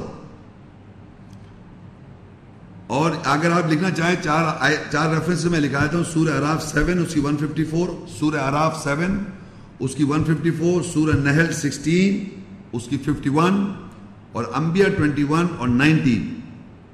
یہ چار جگہ قرآن مجید میں اللہ تعالیٰ نے اسی طرح کہا ہے کہ جیسے وہ ایک میں آئے یرہبون, ایک میں آئے فرہبون, ایک یہاں فرہبون ہے, اور رہبن. یہ چاروں ورڈز دوبارہ بتا دیتا ہوں میں. سورہ اعراف 7 اس کی 154 میں آیا یرہبون, سورہ نحل 16 اس کی 51 میں آیا فرہبون, انبیاء 21 اس کے اندر 90 ورس میں رہبا. ان چاروں جگہ آپ جا کے دیکھیے گا ریفرنس میں یہ سینس ہے کہ اللہ تعالیٰ کہہ رہا ہے مجھ سے تم دہشت زدہ رہو, مجھ سے دہشت زدہ. اس آیت کے اندر اینڈ میں بھی لکھا اس نے یا بنی اسرائیل اذکروا نعمتی التی انعمت علیکم وَأَوْفُوا بِعَهْدِي أُوفِ بِعَهْدِكُمْ وَإِيَّايَ فَارْهَبُونَ. اے بنی اسرائیل یاد کرو نعمت جو میں نے تمہارے پر کی ہے, اور تم میرے عہد کو پورا کرو, میں تمہارے عہد کو پورا کروں گا, اور پس تم مجھ سے ہی دہشت زدہ رہو. اب یہ بات اللہ تعالیٰ نے آیات میں کہا مجھ سے تم دہشت زدہ رہو, اور چار میں نے اور ریفرنس بتا دیے. اب آپ مجھے بتائیے آپ دہشت زدہ ہیں اللہ تعالیٰ سے؟ جب بھی کوئی آپ کے اوپر حادثہ یا کوئی ایسی سچویشن یا آپ کے ساتھ کوئی ایسی پرابلم آتی ہے جہاں پر آپ یہ سمجھتے ہیں کہ اب آپ کے سارے دروازے جو آپ کے مشرکین لوگ ہیں ان سے سارے دروازے بند ہو گئے، اب کہتے ہیں اللہ کو پکارو، اب کہتے ہیں اللہ تعالیٰ اب تو ہی ہے، مطلب اب تک تو ہم نے دوسروں کی مدد کر لی، اب ہمیں کوئی نظر نہیں آ رہا ہے، تو اللہ تعالیٰ اب ہمیں اب بچائیے، اب آپ ہی ہیں سب کچھ کرنے والے، بتائیے کیا کرنا ہے۔ تو میں کہنے کا مطلب تو وہاں پر جا کے پھر اللہ تعالیٰ آپ کو اس مشکل سے نکال بھی دیتا ہے، پھر واپس آپ لوٹ جاتے ہیں اپنی زندگی میں۔ تو بتانے کا مقصد یہ کہ آپ اللہ سے دہشت زدہ نہیں، جیسے کہ حق ہے دہشت ہونے کا، جس طرح دہشت رہنا چاہیے اللہ تعالیٰ کی۔ اور میں نے آپ کو مثال دے دی کہ کبھی آپ کسی کے انڈر انفلوئنس میں آ جائیں تو آپ سارے وہ کر رہے ہوں گے کام جو وہ چاہ رہا ہوگا، یہ اس طرح دہشت میں آنا ہے آپ نے۔ تو اب دیکھیے اللہ تعالیٰ جب یہ بات کہہ رہا ہے تو آپ بے پناہ آیتیں ہیں، یقین کیجیے آپ قرآن مجید کے اندر اتنی آیتیں ہیں اس دنیا کے عذاب کی، اور بعد میں مرنے کے بعد تو آگ اور گرم پانی کھولتا ہوا اگر وہ آپ پڑھ لیں تو آپ کے لیے میرے خیال سے وہ ہے ہی نہیں، اس سے دہشت ہی نہیں ہو رہی، آپ کو ریالٹی اس کی پکچر ہی نہیں بن رہی ہے شاید آپ نے، اتنی خطرناک باتیں لکھی ہوئی وہ تو میں اس کو بہت بڑا ٹاپک ہے، لیکن میں چند آیتیں بتا رہا ہوں اس دنیا کے عذاب جو آپ کو نظر آ رہا ہے دنیا میں۔ وہ دیکھیے کس طرح کہتا ہے، سورہ انعام 6 آیا 123، وَكَذَلِكَ جَعَلْنَا فِي كُلِّ قَرْيَةٍ أَكَابِرَ مُجْرِمِيهَا لِيَمْكُرُوا فِيهَا وَمَا يَمْكُرُونَ إِلَّا بِأَنفُسِهِمْ وَمَا يَشْعُرُونَ۔ اور اسی طرح ہم نے ہر بستی یعنی برادری میں اس کے مجرموں کو اکابر بنا دیا تاکہ اس میں وہ منصوبے بنائے، اور وہ منصوبے نہیں بناتے سوائے اپنے نفسوں کے خلاف، اور وہ شعور نہیں رکھتے۔ اب یہ دیکھیے آپ اللہ تعالیٰ نے یہ بیان کیا، آخرت کی تو باتیں چھوڑ دیں، آپ مرنے کے بعد اس دنیا میں آپ دیکھ سکتے ہیں یہ بات کہ اللہ تعالیٰ نے کہا اسی طرح ہم نے اس دنیا میں جو مجرم ہے، مجرم کون ہوتا ہے؟ جو سزا کا مستحق ہے، اللہ کہہ رہا ہے مجرم، تو جو سزا کے مستحق ہیں کرمنلز، ان کو اللہ تعالیٰ نے شہر کے اکابر ہیں، وہ بڑے بڑے ان کو اللہ نے شہروں کا بڑا بنا رکھا ہے، مجرموں کو اس شہر کے یا اس ملک کے اکابر بڑے، اور وہ کیا کرتے ہیں؟ وہ منصوبے بناتے ہیں۔ منصوبے کیا بناتے ہیں؟ جو بھی منصوبے بنا رہا ہے وہ اپنے ہی نفسوں کے خلاف منصوبے بنا رہے ہیں، اور اس بات کا انہیں شعور نہیں ہے۔ اکابر جو ہیں وہ اس ہر شہر کے جو اکابر ہیں بڑے بڑے، وہ اس شہر کے مجرم یعنی جیسے کہتے ہیں بڑا بننے کے لیے بہت جتنا خطرناک کرمنل ہوگا وہی بڑا بنے گا۔ ایک چھوٹا کرمنل کے اوپر بڑا کرمنل آ گیا، 2 کرمنل ملے، کہہ رہے تم کیا تمہارا دانت، تم کون ہو، کیا ہو؟ اس نے بولا بھائی میرے پاس تو یہ ہے، اچھا بھائی تو بھائی وہ دب گیا، تو اس کا ایک اور آگے اور ہر سامنے کرتے جو بھی اوپر ٹاپ پہ آئے وہ سب سے بڑا کرمنل۔ اور یہ کون کر رہا ہے؟ اللہ تعالیٰ۔ یہ آپ کو دہشت دلا رہا ہے، اللہ تعالیٰ یہ آیت دہشت دلا رہا ہے کہ ہر شہر کا جو مجرم ہے اکابر ہے، وہ پہنچا دیا، اس نے اوپر پہنچا دیا۔ اب وہ جو اکابر ہے اس کی ایک پہچان بتائی سورہ بقرہ 2 کے اندر، اس کی 204، وہ جو منصوبے بنا رہے ہیں آپس میں، ایک کو اللہ نے ایک کی مثال دے دی، بڑے کی کیا کرتا ہے وہ، وَمِنَ النَّاسِ مَن يُعْجِبُكَ قَوْلُهُ فِي الْحَيَاةِ الدُّنْيَا وَيُشْهِدُ اللَّهَ عَلَى مَا فِي قَلْبِهِ وَهُوَ أَلَدُّ الْخِصَامِ۔ اور لوگوں میں سے ایسا ہے جو اپنی کہاوت سے دنیا کی زندگی میں تعجب خیز کر دیتا ہے، اور جو اس کے دل میں ہے وہ اس پر اللہ کو گواہ ٹھہراتا ہے، اور وہ بہت غضبناک جھگڑالو ہے۔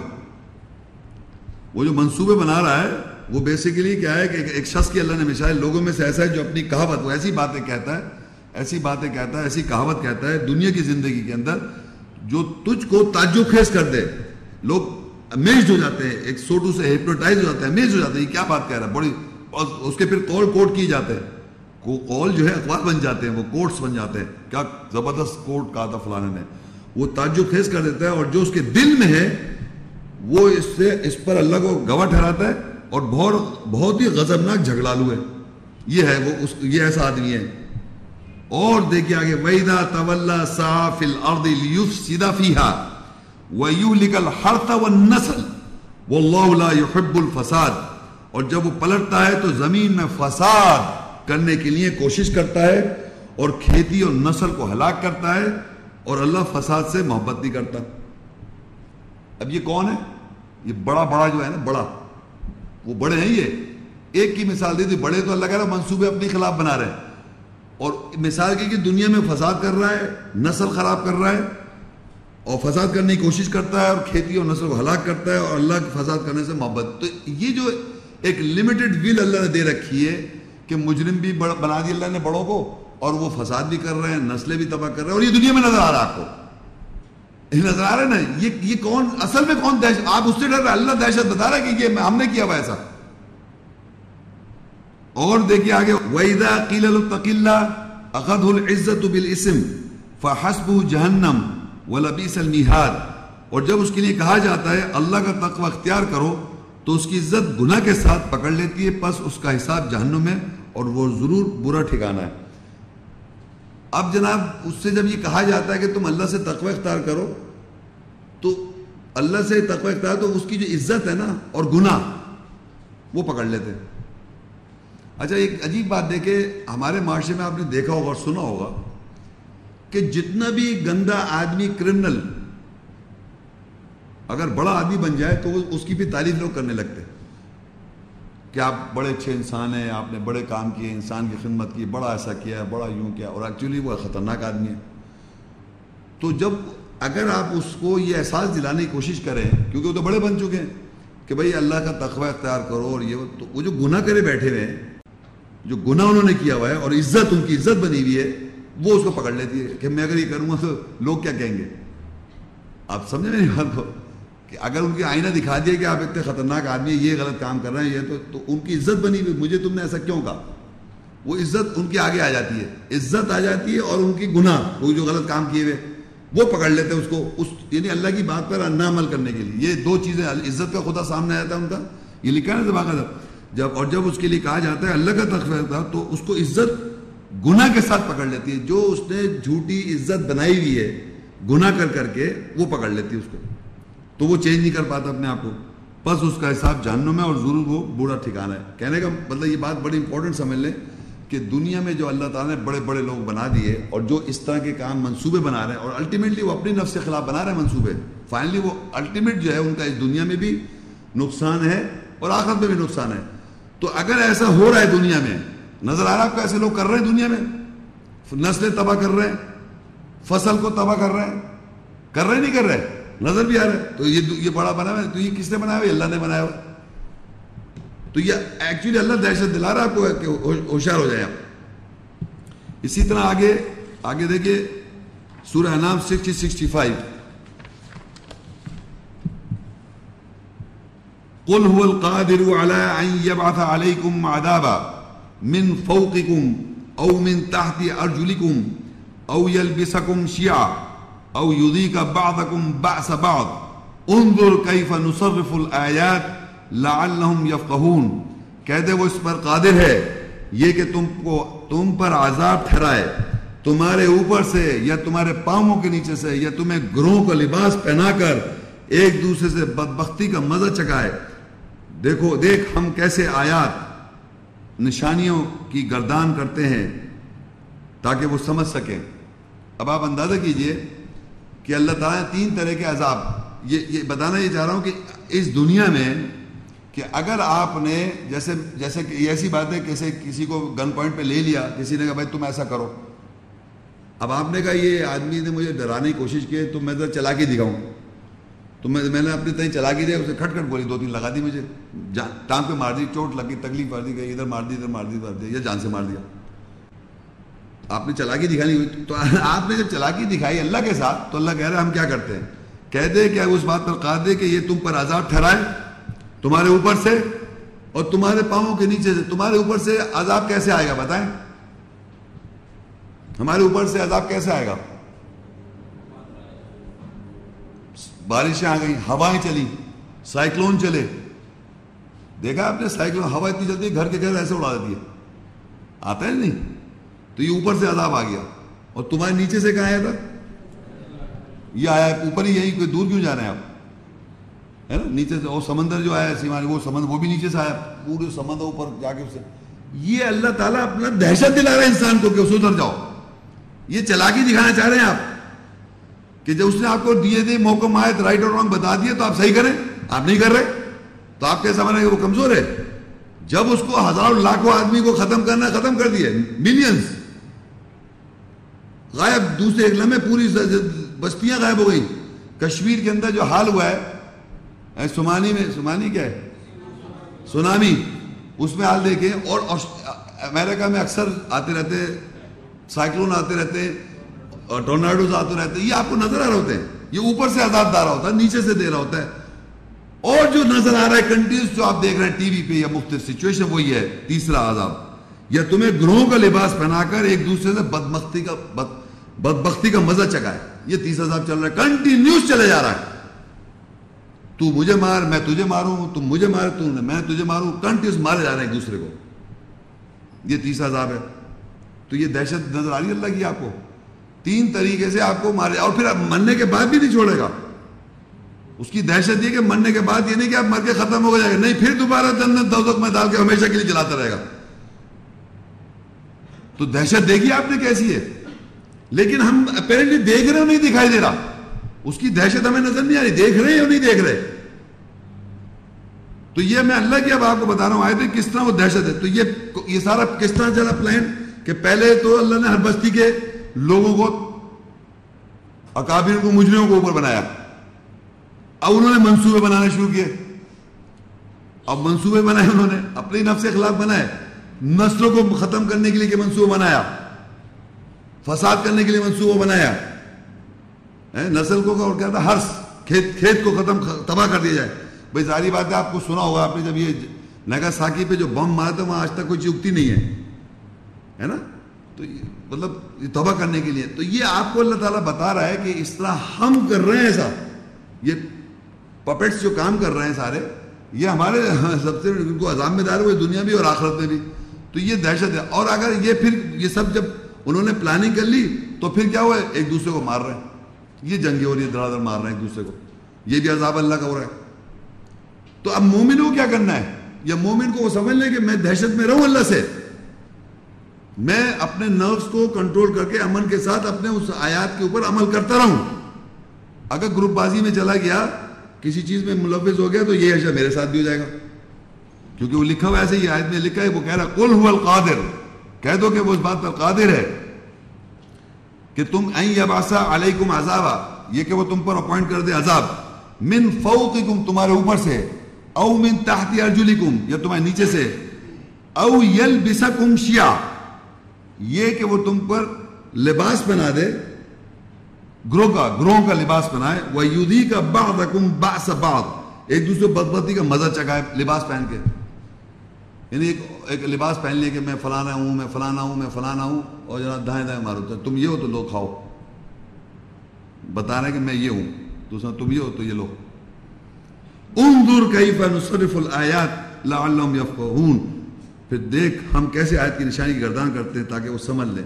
اب یہاں تک آپ کو اب جو ہے اللہ تعالیٰ کی یہ آپ کو دہشت دکھا رہا ہے کہ میں کیا کر رہا ہوں. اور یہ تینوں چیزیں نظر آ رہی ہیں, اوپر سے بھی عذاب نظر آتا رہتا ہے ہم کو, نیچے سے بھی عذاب نظر آ رہا ہے, اور کنٹینیوس مختلف گروہ, مختلف زبان کے گروہ ہیں, لینگویجز کے گروہ ہیں, مذہب کے گروہ ہیں, زمین کے گروہ ہیں کہ یہ زمین ہماری ہے, وہ کہہ رہا ہے میری زمین, یہ فلانا کہہ رہا ہے یہ چیز میری ہو, مطلب مار مار کے ایک دوسرے کا برا حال ہوا ہوا ہے.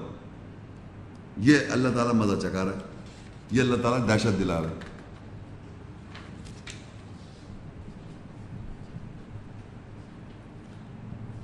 یہ سب بتانے کے باوجود لوگ کیا کرتے ہیں, سورہ توبہ 9 اس کی 31 آیت ہے, اتخذوا احبارهم ورهبانهم اربابا من دون الله والمسيح ابن مريم وما امروا الا ليعبدوا الها واحدا لا اله الا هو سبحانہ عما یشرکون. انہوں نے اللہ کے علاوہ اپنے احبار عالموں کو اور اپنے رہبان دہشت گردوں کو اور عیسیٰ ابن مریم کو ارباب پکڑا, اور امر نہیں کیے گئے تھے, وہ امر نہیں کیے گئے تھے سوائے واحد اللہ کی نوکری کریں, بندگی کریں, نہیں ہے کوئی الہ سوائے اسی کے, وہ پاک ہے اس سے جو وہ اس کے ساتھ شرک کرتے ہیں. اب لوگوں نے کیا کیا ہوا ہے کہ لوگوں نے احبار کون ہوتے ہیں, عالم فاضل, اور روحبان کون ہے؟ دہشت گرد. اللہ سے تو دہشت میں آ نہیں رہے. اور یہ وہ روحبان ہیں جنہوں نے جس طرح دہشت دلانے کا اللہ نے آپ کو کہا تھا، ویسے جنہوں نے انوویشن کی، جنہوں نے نئی تبدیلیاں لے کے آئے، دہشت گردی کی جو نئی تبدیلیاں کرنے کا انہوں نے طریقہ اختیار کیا، وہ دہشت گرد. اور وہ عالم فاضل جنہوں نے اپنے مذہب کی پریچنگ کری، اپنے سسٹم اور گورنمنٹس کی بات ہو رہی یہاں، اپنے مذہب، اپنے ازمز اور اپنی گورنمنٹس. تو وہ ہے یہ رہبار، احبار. اور تو اللہ کہہ رہا ہے اللہ کو چھوڑ کر ان کو پکڑ رکھا ہے انہوں نے.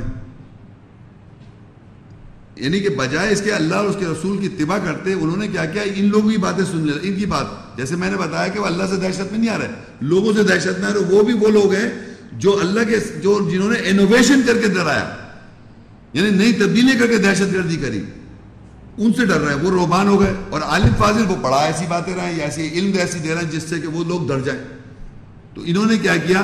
انہوں نے اللہ کے علاوہ، لوگوں نے اللہ کے علاوہ اپنے احباروں کو، اپنے اسکالرز کو، اپنے عالم فاضل کو اور دہشت گردوں کو اور عیسی ابن مریم کو ارباب یعنی پرورش کرنے والا پکڑ لیا کہ یہ ہماری پرورش کر دیں گے. اپنے تئیں کر رہے ہیں وہ. اور وہ عمل نہیں کیے گئے تھے سوائے کہ واحد اللہ کی نوکری کرے. ان کو یہ آرڈر دیا گیا تھا کہ تم اللہ کے علاوہ کسی اور کی نوکری نہیں کرو، کسی کی بندگی نہیں کرو. یہ تو انہیں آرڈر ملا تھا، لیکن انہوں نے ایسا کرنا شروع کر دیا. اور وہ پاک ہے اس سے جو وہ اللہ کے ساتھ شرک کرتے ہیں. تو یہ بجائے اس بات کے کہ اللہ تعالیٰ کے صحیح طریقے کی وہ دہشت گردی کرتے، انہوں نے جس طرح انوینٹ کر لیا لوگوں نے، تو اس سے وہ ڈر کے ان کو فالو کر رہے ہیں. ان عالموں کو فالو کر رہے ہیں اور ان دہشت گردوں کو فالو کر رہے ہیں، ان کو پکڑ رکھا ہے جو اللہ کے علاوہ ہے، اللہ کی بات جو نہیں بتا رہے، جو اللہ کے احکامات کو نہیں فالو کروا رہے، وہ اپنے سسٹمز کو، وہ اپنی ازمز کو فالو کروا رہے ہیں. اور وہ کیا ارادہ کرتے ہیں؟ یریدون ان یطفئوا نور اللہ بافواہہم ویأبی اللہ الا ان یتم نورہ ولو کرہ الکافرون. اور وہ ارادہ کرتے ہیں کہ اپنے منہ سے اللہ کی روشنی کو بجھا دیں، اور اللہ بڑائی کے ساتھ انکار کرتا ہے سوائے یہ کہ وہ اپنی روشنی کو تمام کرے گا، اور اگرچہ کافروں کو کتنے ہی کرائیت ہو. ان کا یہ ارادہ کیا ہے کہ اللہ کی جو وہ ارادہ کیا کرتے ہیں کہ اللہ کی جو نور ہے، روشنی ہے، روشنی سے مراد اللہ کی آیت کی جو ایسنس ہے، اس کی جو روح ہے آپ کے پاس پہنچ رہی ہے، اس کو کسی طریقے سے بجھا دیں. یعنی ان کا ارادہ ہے کہ ایسی ایسی کتابیں لکھیں، عالم فاضل ایسی ایسی باتیں بتائیں اور ایسی ایسی دہشت پھیلائیں کہ وہ ان کا ارادہ یہ ہے کہ اللہ کی اپنے منہ سے، یعنی ایسی منہ سے باتیں کرنا جس کی کوئی اہمیت نہیں ہے، روشنی کو بجھاتے. اللہ بڑائی کے ساتھ اس کا انکار کرتا ہے سوائے یہ کہ وہ اپنی روشنی کو تمام کرتا ہے، اور اگرچہ کتنے ہی کافر ہو کرائیت ہو. یعنی ان کی تو کوشش یہ لگی ہوئی ہے کہ ہم ایسی ایسی باتیں کریں یا ایسی ایسی دہشت غذا کی باتیں کریں یا ایسی کتابیں لکھ جائیں دنیا میں یا ایسے علم کی بات کریں جس سے اللہ کی جو آیت کی روشنی ہے، جو اللہ کی کتاب ہے، اس کی روشنی جو اللہ میسج دینا چاہ رہا ہے، اللہ جو دہشت دلانا چاہ رہا ہے، اس نور کو وہ چھپا دیں یا اپنے منہ سے ڈھانپ دیں. تو اللہ کہہ رہا ہے اللہ بڑائی سے انکار کرتا ہے اور اپنی نور اور روشنی کو تمام کرتا ہے، میک شور کرتا ہے وہ آپ تک پہنچے، تاکہ آپ کو قیامت کو آپ یہ نہ کیسے مجھے میسج نہیں پہنچے، وہ پہنچا رہا ہے.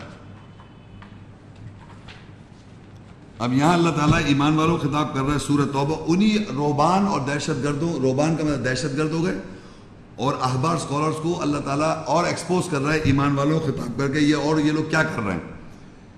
یا ایھا الذین آمنوا ان کثیرا من الاحبار والرہبان لیأکلون اموال الناس بالباطل ویصدون عن سبیل اللہ والذین یکنزون الذهب والفضة ولا ينفقونها فی سبیل اللہ فبشرهم بعذاب علیم. اے وہ لوگوں جو ایمان لائے، بے شک احبار، عالموں اور روحبان دہشت گردوں کی اکثریت ضرور لوگوں کا مال باطل کے ساتھ کھا جاتے ہیں اور اللہ کے راستے سے روکتے ہیں، اور وہ لوگ سونے اور چاندی کا ذخیرہ کرتے ہیں، یعنی مستقبل کے لیے کھانا پیسہ وغیرہ احتیاط سے روک لیتے ہیں، اور وہ اللہ کی راہ میں اس کو خرچ نہیں کرتے، بس ان کو دردناک عذاب کے ساتھ بشارت دے دے. اب یہ جو عالم فاضل ہیں اور روحبان ہیں دہشت گرد، پیچھے ایک بات بتائی تھی ان کے بارے میں، اب یہاں کیا کر رہے ہیں؟ وہ اللہ بتا رہے ہیں یہ لوگ کیا کرتے ہیں. ان کی جو کثرت سے، یعنی ہر روحبان، یہ یاد رکھیں، ہر روحبان دہشت گرد کیونکہ ہر دہشت گرد غلط نہیں ہے. ہم پہلے ہی سمجھ گئے ایک دہشت اللہ نے ہم سے بھی کہا دہشت دلانے کو. تو ہر دہشت گرد اور ہر عالم فاضل غلط نہیں ہے. یہاں ان کی جو کثرت ہے وہ کثرت سے جو دہشت گرد ہیں اور کثرت سے میجورٹی لوگ ان میں ایسے ہیں جو لوگوں کا مال باطل طریقے سے کھا جاتے ہیں. تو اللہ ایمان والوں سے کہہ رہا ہے کہ بے شک احبار اسکالرز اور رہبان دہشت گرد کی اکثریت میجورٹی جو ہے وہ لوگوں کا مال باطل طریقے سے کھا جاتے ہیں. ایک بات یہ پتہ چل گئی کہ یہ لوگ جو ہیں یہ باطل طریقے سے لوگوں کا مال کھا رہے ہیں اور اللہ کے راستے سے روکتے ہیں کہ وہی اپنے الفاظوں سے نور کو بجھا دیں. یعنی وہ پیچھے آیت پڑھی نا نور جو اللہ کی روشنی اس کو کسی منہ سے بجھا دیں ایسی باتیں کرنے سے. اور وہ لوگ سونے اور چاندی کا ذخیرہ کرتے ہیں. اپنے پاس وہ سارا ذخیرہ رکھتے ہیں جتنا بھی مال ہے یہ سونا ہے یہ چاندی ہے تو اس کا ذخیرہ کرتے ہیں اور وہ اللہ کی راہ میں خرچ نہیں کرتے. تو دنیا میں ایک uneven distribution of money ہو جاتا ہے جس کی وجہ سے بہت سارے لوگ غربت کے شکار ہو جاتے ہیں اور پھر ان میں ایک ریبیلس نیچر ہوتی ہے اور پھر وہ جنگ کے پھر سے ایک لڑائی جھگڑے کا مسئلہ شروع ہو جاتا ہے. تو اللہ تعالیٰ نے یہاں بتا دیا کہ کچھ میجورٹی دہشت گرد بہت سارے دہشت گرد اور بہت سارے احبار عالم فاضل وہ یہ کر رہے ہیں. ہر کوئی نہیں ہے لیکن کر رہے ہیں موسٹ آف دم کہ لوگوں کا مال باطل طریقے سے کھا رہے ہیں یہ کر رہے ہیں وہ. تو اللہ تعالیٰ یا ایمان والوں کو ایجوکیٹ کر رہا ہے کہ ان سے دہشت میں نہیں آئے آپ, کیونکہ دہشت میں آپ کو اللہ کا آنا ہے کہ اللہ نے بنا رکھے ایسے مجرموں کو پاورفل. تو اللہ سے ڈرنا ہے کہ ان سے بچ کے کیسے نکلنا ہے. یہ تو ہو رہا ہے تو آپ کو تو اس پہ بتا رہا ہے اللہ تعالیٰ ایسا ہو رہا ہے اور اللہ کے راستے سے وہ روکتے ہیں. یہ پہچان لیں گے آپ فوراً اللہ کے راستے اللہ کی آیت کی بات کر رہا ہے اللہ کی راستے کی طرف دعوت دے رہا ہے یہ روک رہا ہے وہ پتہ چل جائے گا. تو یہ ان کی پہچان ہے پرسنالٹی اور 4 کام کر رہے ہیں اس میں. روک رہے ہیں مال کھا رہے ہیں باطل کے سے روک رہے ہیں اللہ کے راستے سے اور سونے اور چاندی کا ذخیرہ کریں اور اللہ کی راہ میں خرچ نہیں کر رہے ہیں ہولڈ کرے چلے جا رہے ہیں مال کو چیزوں کو سونے اور چاندی کو تاکہ لوگ جو ہے اس سے پریشان ہو جائیں.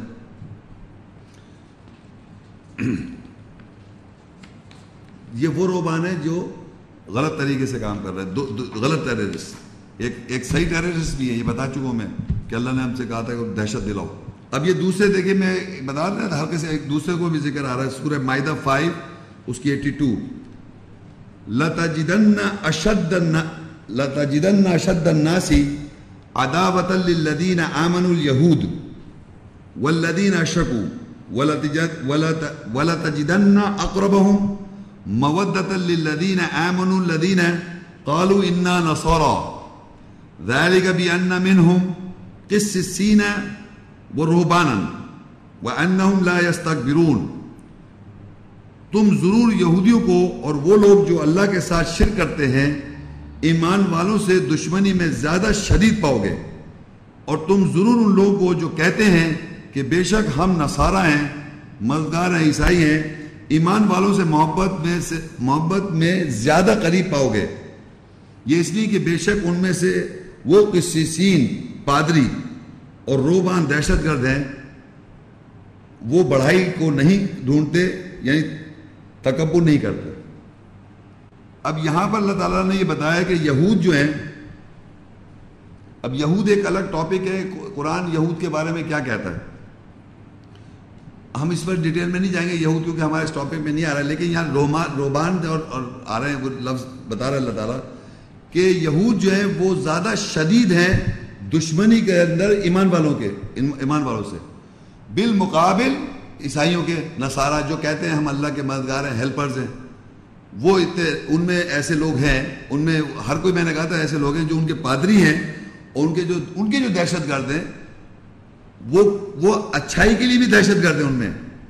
تو جب ہی وہ کہہ رہے ہیں وہ بڑائی کو نہیں ڈھونڈتے بڑائی نہیں ڈھونڈتے تو اس میں ایسے لوگ ہیں کہ وہ ایمان والوں سے محبت بھی رکھتے ہیں. جو ایمان والے ہیں جب ان کو اللہ کی آیت پتہ چلی ایمان والوں سے ان سے محبت بھی رکھتے ہیں.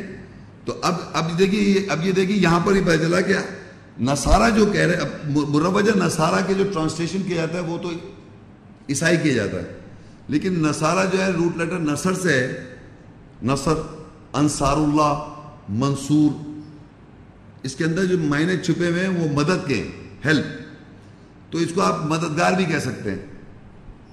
نصارہ کے معنی مددگار بھی ہیں.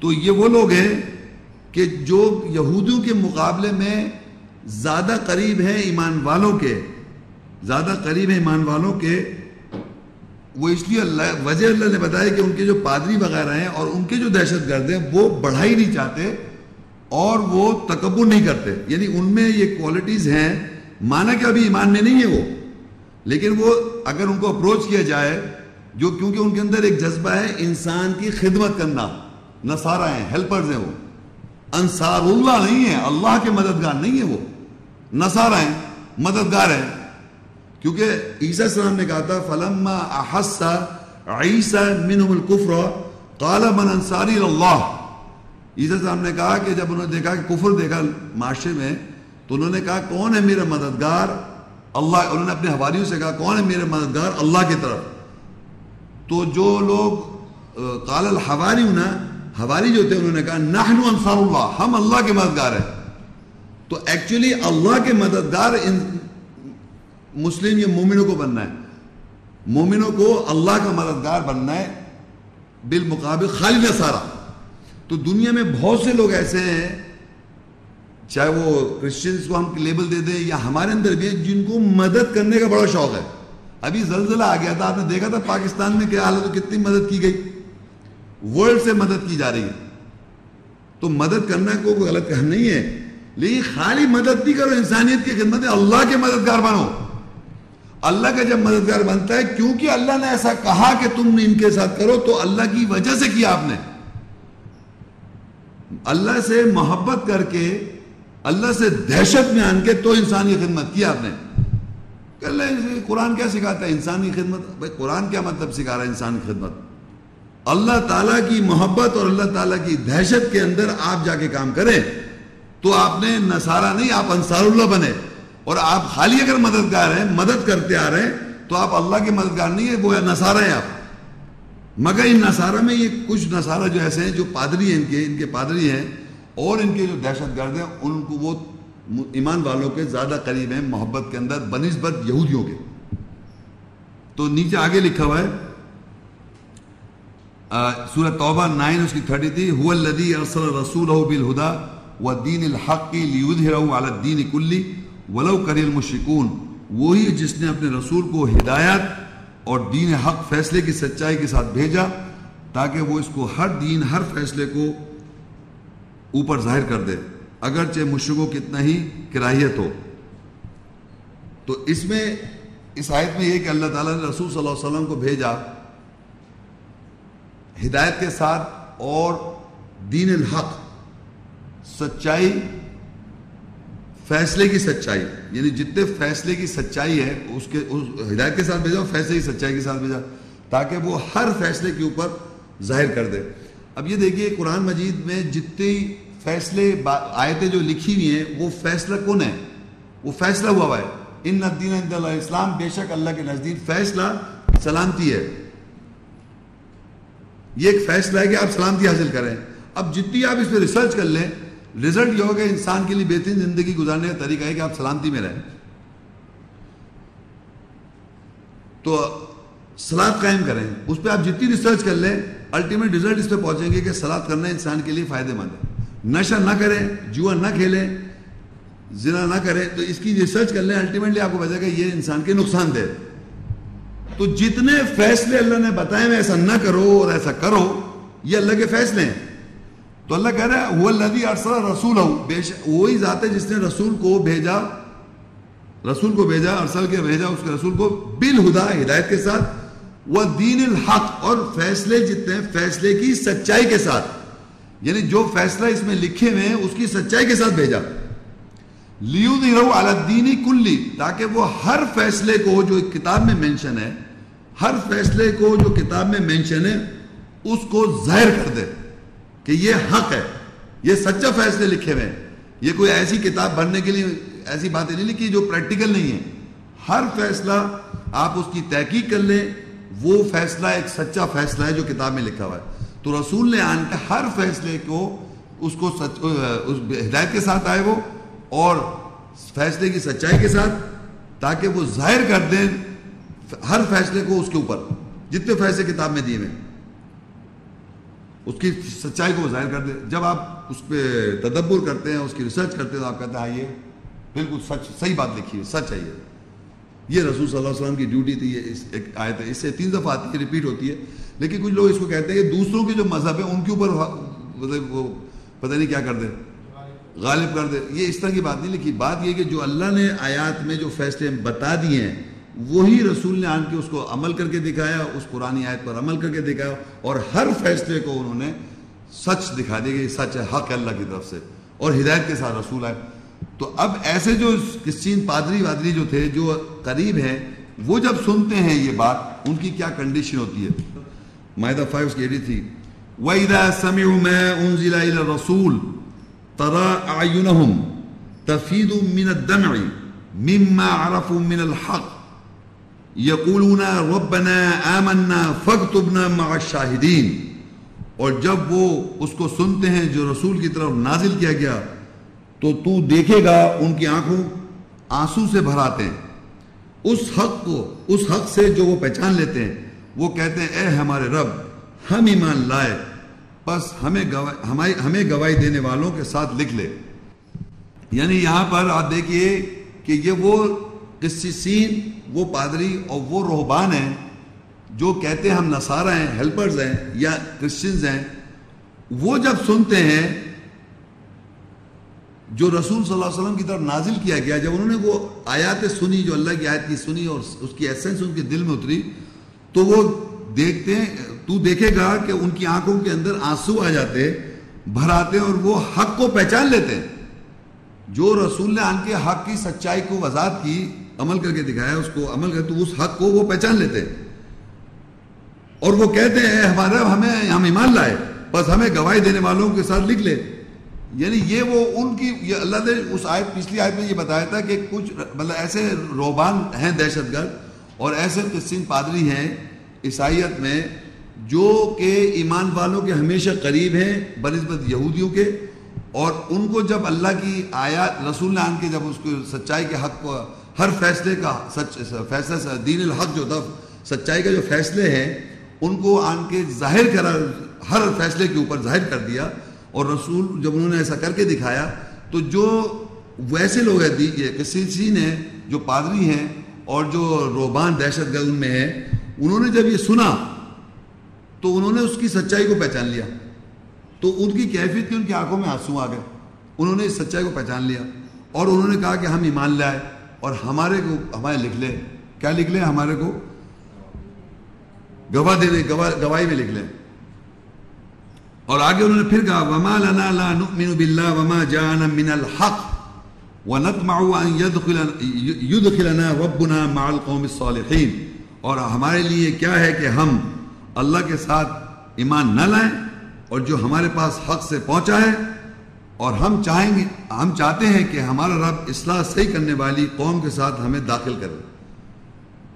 تو انہوں نے آگے یہ کہہ دیا کہ ہم ایسا کیوں نہ کریں کہ ہم ایمان نہ لائیں, جو ہمارے پاس حق سے پہنچ گیا ہے, اور ہم چاہتے ہیں کہ ہمارا رب ہمیں صحیح کرنے والے, اب ہم صحیح کریں, قوم یہ صحیح کرنے والی جو قوم ہے اس پہ ہمارا نام لکھ دے. تو یہ وہ لوگ ایسے بھی ہیں کہ اب یہ جو چیز آپ سن رہے ہیں, یہ پریکٹیکل دنیا میں ہو رہا ہے کہ ہر زمانے میں جو کنورژن ریٹ ہے وہ امنگ دا کرسچنز ہے, ناٹ فرام دا جوز. زیادہ تر جو آپ سنیں گے عیسائیت سے, لوگ ہسٹری سے چلیں گے تو آج تک یہ, وہ اس میں ہر عیسائی کی بات نہیں ہو رہی, وہ گروپ ہے, اپنے آپ کو اللہ تعالیٰ جانتا ہے, مگر ایسا ہوتا رہے گا. ان میں ایسے لوگ ہیں, وہ جب رسول کا اللہ کی آیت ان کو پہنچتی ہے, رسول کا قول پہنچتا ہے, سچائی کا فیصلے کی سچائی کی پہنچتی ہے, تو وہ اس کو پہچان لیتے ہیں, اور وہ کہتے ہیں ہم کیوں نہیں ایمان لائیں, جب وہاں پہ حق سے آ گیا ہے تو ایمان لے آتے ہیں. وہ سورہ انفال 8 اس کی 61 آیت, وَإِن جَنَحُوا لِلسَّلْمِ فَاجْنَحْ لَهَا وَتَوَكَّلْ عَلَى اللَّهِ إِنَّهُ هُوَ السَّمِيعُ الْعَلِيمُ. اور اگر وہ پروں کو جھکا دیں اسلام سلامتی کے لیے, بس تم بھی اس کے لیے پروں کو جھکا دو اور اللہ پر توکل کرو, بے شک وہ سننے والا جاننے والا ہے. یعنی کہ وہ لوگ جب ظاہر بات ایمان لا رہے ہیں تو اپنے پروں کو جھکا دیتے ہیں, یعنی کہ ایک طرح سے ہتھیار نہیں ڈالتے, وہ مطلب سمجھتے ہیں کہ ہم غلط تھے, تو انہوں نے اپنے پروں کو نیچے کر دیں, سلامتی اسلام کے لیے ہو جائے, تو تم بھی اپنے پاؤں کو جھکا دو, اللہ پہ توکل کرو, بے شک وہی سننے والا اور جاننے والا ہے. تو اب ہم آپ کو اپنے الفاظ میں تھوڑا سا اس کو ریپیٹ کر دیتا ہوں کہ آپ نے یہ سنا کہ قرآن مجید میں دہشت اللہ تعالیٰ کر رہا ہے, انسان کو دہشت بھی دے رہا ہے, کیونکہ محبت ودود الگ ہے. قرآن مجید میں اللہ تعالیٰ ودود ہے, محبت کرنے والا ہے.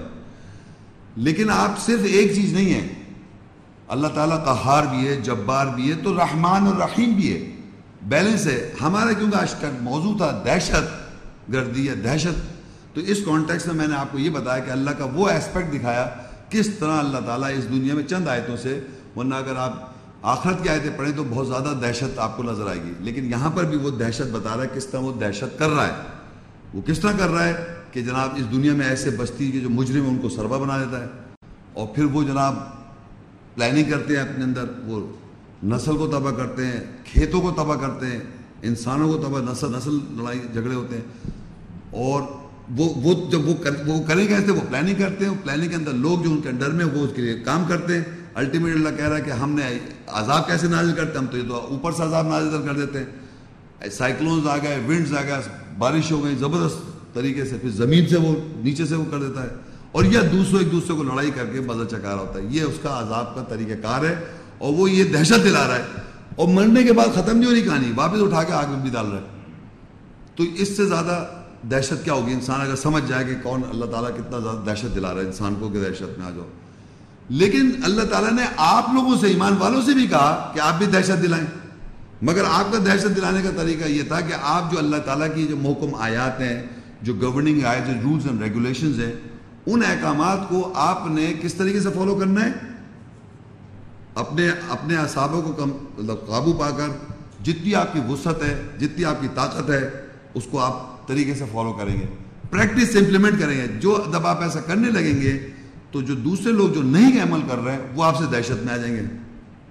یہ تو اللہ تعالیٰ نے آپ کو کہا تھا کہ اس طرح کی آپ دہشت پھیلائیں لوگوں میں, لیکن لوگوں نے کیا کیا کہ بجائے اس طرح کرتے انہوں نے کوئی اور طریقہ اس کے اندر انوویشن کر دی, دہشت گردی انہوں نے کوئی اور طریقہ کر دیا. تو اس وقت دنیا میں مختلف طریقے سے دہشت گردی لوگ کر رہے ہیں ان دا نیم آف اللہ, اسلام کر رہے ہیں. وہ اللہ نے نہیں کہا تھا, لکھا تھا ان کے اوپر, اللہ کہہ بھی رہا ہم نے وہ نہیں لکھا, اور نہ انہوں نے اس کی دہشت گردی کی پابندی کی جیسے کہ ان کو پابندی کرنے کا حق تھا, انہوں نے نہیں ایسا کیا. تو اس طرح بھی ہو رہا ہے. تو پھر دنیا میں اللہ تعالیٰ بتا رہا ہے کہ دنیا میں جو دہشت گرد امنگ دی کرسچن سوسائٹی میں بھی ہے اور نان مسلم سوسائٹی دہشت گرد بھی ہیں, تو وہ بھی کر رہے ہیں. تو اس میں جو یہودی جی کے دہشت گرد زیادہ اسٹرانگ ہے بنسبت نصارہ والے, وہ ایمان بھی لے آتے ہیں جب ان کو میسج ملتا ہے, تو ایسے بھی یہ لوگ ہیں. تو یہ میں نے آپ کو بتانا تھا دہشت. قرآن مجید میں دہشت گردی یا دہشت کے بارے میں کیا ہے, کیا ایمان والے دہشت پھیلا سکتے ہیں؟ بالکل پھیلا سکتے ہیں, مگر طریقہ دوسرا ہے. لیکن جس طرح ہو رہا ہے وہ اللہ نے نہیں لکھا ان کے اوپر, وہ انوویشن کی ہوئی ہے, یعنی نئی تبدیلیاں کی ہوئی ہیں. یہ اللہ تعالیٰ نے ان پہ ایسا نہیں لکھا. تو یہ اچھا, اور جو معاشرے میں دہشت کا جو ورڈ ہے وہ صرف غلط معنوں میں استعمال کیا ہوا ہے. وہ مطلب ایک اچھے کام کے خلاف دہشت پھیلائی جا رہی ہے دنیا میں, اس کو تو بالکل ہی اللہ الاؤ ہی نہیں کر رہا. تو دہشت لفظ غلط نہیں ہے, لیکن اس کا استعمال جو معاشرے میں لوگ کر رہے ہیں وہ غلط ہے. اس کے ساتھ میں ختم کرتا ہوں, انشاءاللہ پھر سوال جواب کرتا ہوں. شیخ صاحب السلام علیکم. وعلیکم السلام. معاشرے میں آج تک جو ہم دہشت گردی کے بارے میں سنتے آ رہے تھے, آپ کے آج کے اس لیکچر سے ایسا لگتا ہے کہ آپ کوئی نئی بدعت کر رہے ہیں. اس کی کچھ وضاحت کریں گے؟ شکریہ. اصل میں جو معاشرے میں آپ سنتے آ رہے ہیں اور جو سمجھتے آ رہے ہیں, وہ قرآن کی جو آیات تھی جس میں لکھا تھا کہ جو جس طرح کی دہشت کرنے کو کہا تھا لوگوں نے بدعت کر لی. تو اب یہ دیکھنا ہے کہ وہ جو کر رہے ہیں لوگ وہ کون سی آیت کے مطابق کر رہے ہیں, وہ کون سی آیات ہیں. جو اگر فرض کہ یہ کہا جائے کہ میں نے کوئی نئی تبدیلی بتا دی کہ دہشت جو ہو رہی ہے اس وقت دنیا میں, قرآن مجید میں تو اس طرح اللہ تعالیٰ نے کہا تھا آپ دہشت دلائیں لوگوں کو. لیکن اب سوال یہ پیدا ہوتا ہے کہ جو لوگ کر رہے ہیں دہشت گردی پھیلا رہے ہیں ان کے پاس کون سی آیتیں ہیں, یہ کون سے ایسے ریفرنسز ہیں جس کے تحت وہ یہ ایسا کر رہے ہیں. تو ایکچولی تو بدعت وہ کر رہے ہیں, نئی تبدیلی انہوں نے کی دہشت میں نہیں کر رہا ہوں. میں تو وہ آیات بتا رہا ہوں جس کے اندر اللہ تعالیٰ بتا رہا ہے کس طرح آپ کو دہشت کرنے کو کہا تھا. اچھا, اور معاشرے کے اندر یہ ہے کہ جو کر رہے ہیں ان سے پوچھیں آپ کہ وہ کیسے کر رہے ہیں. تو میں بھی دیکھا, لیکن لگ ایسا رہا ہے لوگوں کے جیسے یہ کوئی نئی تبدیلی میں نے بتائی. یہ حالانکہ یہ تو قرآن کے اندر آیات میں شروع سے لکھا ہوا ہے, الٹا یہ کہ معاشرے میں جو کر رہے ہیں ان سے پوچھا جائے گا وہ کیسے کر رہے ہیں. شکریہ. السلام علیکم شیخ صاحب, میرا نام منیر الدین ہے. وعلیکم السلام. میرا سوال یہ ہے کہ سورہ الانعام 6 کی 123 میں ہے, اور اسی طرح ہم نے ہر بستی یعنی برادری میں اس کے مجرموں کو اکابر بنا دیا ہے تاکہ وہ اس میں منصوبے بنائیں, اور وہ منصوبے نہیں بناتے سوائے اپنے نفسوں کے خلاف, اور وہ شعور نہیں رکھتے. تو وہ کون سے منصوبے بنا رہے ہیں ایسے جس کو اپنے نفسوں کے خلاف بنا رہے ہیں اور اس کا وہ شعور نہیں رکھتے؟ اس کا کیا مقصد ہے؟ مطلب میں نے تو آپ کو بتایا تھا کہ جیسے کہ اللہ کہہ رہا ہے کہ قرآن مجید میں لکھا ہے کہ وہ منصوبے بنا رہے ہیں, وہی سمجھ رہے ہیں کہ جو وہ منصوبے بنا رہے ہیں وہ دوسروں کے خلاف یا مختلف طریقے سے منصوبے بنا رہے ہیں. لیکن اللہ کہہ رہا ہے وہ اپنے نفسوں کے خلاف ہی بنا رہے ہیں. جیسے کہ ایک شخص تھا جو ابھی اسی میں وہ کہہ رہا ہے کہ سلامتی جو ہوگی دنیا میں, ہمارے منصوبے جو بنائیں گے اس سے دنیا میں پیس آ جائے گی, جو ان کے پلاننگ سے. لیکن اللہ تعالیٰ ریزلٹنٹ بتا رہا ہے کہ انہیں یہ معلوم نہیں, وہ اپنے ہی خلاف جا رہی ہیں ساری باتیں ان کے, اپنے ہی خلاف, اپنی نفسیات کی, اپنی سائیکولوجی کے خلاف ہی وہ منصوبے بنا رہے ہیں. تو وہ کیا کر رہے ہیں؟ نسل کو تباہ کر رہے ہیں یا فلانی چیزیں. تو انسانی اپنی نقصان کر رہا ہے نا انسان. تو ہر آدمی جب اللہ کے بتائے ہوئے احکامات کے ساتھ نہیں گورن کرے اپنی لائف کو, تو وہ اپنے ہی نفس, اپنے خلاف ہی منصوبے بنا رہا ہوتا ہے. اور الٹیمیٹ رزلٹ اس دنیا کے بعد ختم نہیں ہو رہی اس کی زندگی, مرنے کے بعد بھی اس کی زندگی جو ہے وہ آگ کے اندر داخل کر دیا گیا. تو وہ منصوبے اس کی وہاں تک کنٹینیوس اس کو تکلیف میں یا عذاب میں اللہ تعالیٰ ڈالتا رہے گا. لیکن آدمی یہ سمجھتا ہے کہ میں سیکیورڈ ہوں اور میں دوسروں کے خلاف اپنے کام کر رہا ہوں, یا میں جو پلاننگ کر رہا ہوں یہ بہتر فار دا بیٹرمنٹ ہے, اس سے سلامتی آ جائے گا, معاشرے میں ایک امن آ جائے گا. لیکن وہ ہمیشہ اس کے خلاف ہی ہوتا ہے. ہاں اپنی چینجنگ بھی کرتے رہتے ہیں منصوبہ, وہ اپنے خلاف ہی ہوتا ہے, یہ خیال رکھے. وہ نئی تبدیلیاں کرتے رہتے ہیں الٹیمیٹلی, کیونکہ ان کے پاس اللہ کی اصول تو ہے ہی نہیں نا, گورن تو ہے ہی نہیں نا سیدھا سا. تو وہ اپنے خلاف ہی منصوبے بنتے رہتے ہیں ان کے. السلام علیکم. وعلیکم السلام.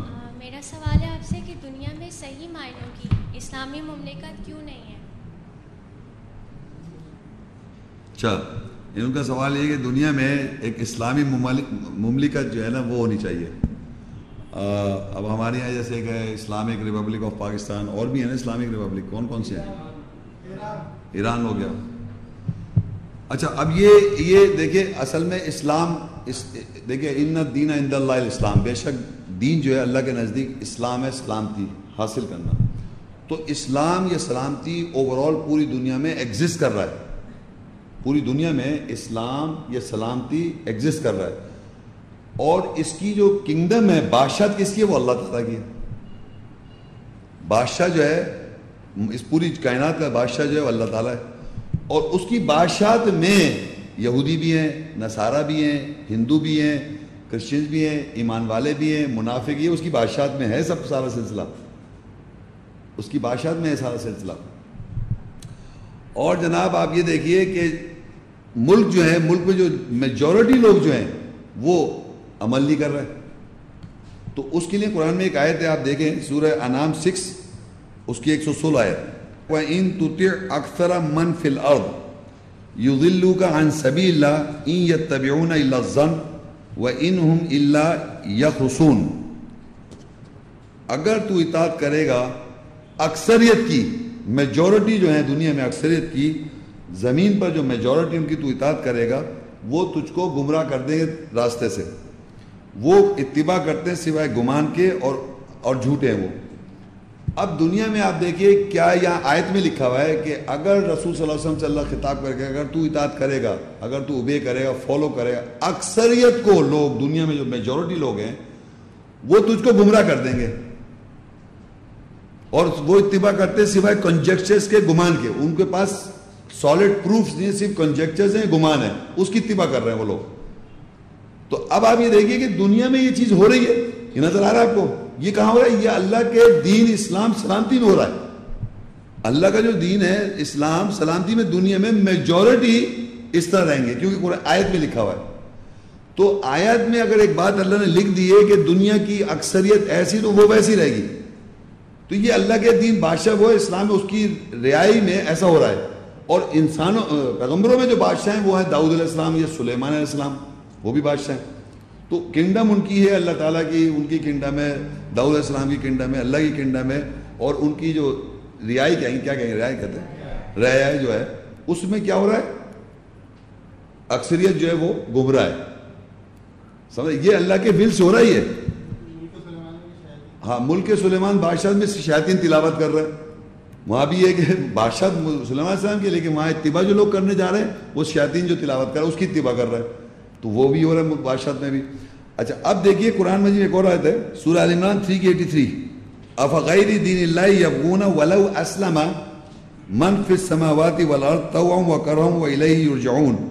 کیا پس وہ اللہ کے غیر دین, اللہ کے علاوہ کسی اور دین کو ڈھونڈتے ہیں, سارے کے سارے سر تسلیم خم کرتے ہیں. ولو اسلم من فی السماوات والارض طوعا وکرہا, کہ وہ اللہ کو چھوڑ کر یا اللہ کے علاوہ کوئی اور دین ڈھونڈ رہے ہیں, کوئی اور فیصلہ ڈھونڈ رہے ہیں, جبکہ سارے کے سارے سر تسلیم خم کرتا ہیں خوشی سے اطاعت کرتے ہوئے یا کراہیت کرتے ہوئے, یعنی ڈس لائکنگ ہے ان کو, ڈس لائکنگ ہو رہی پھر بھی وہ اطاعت کر رہے ہیں.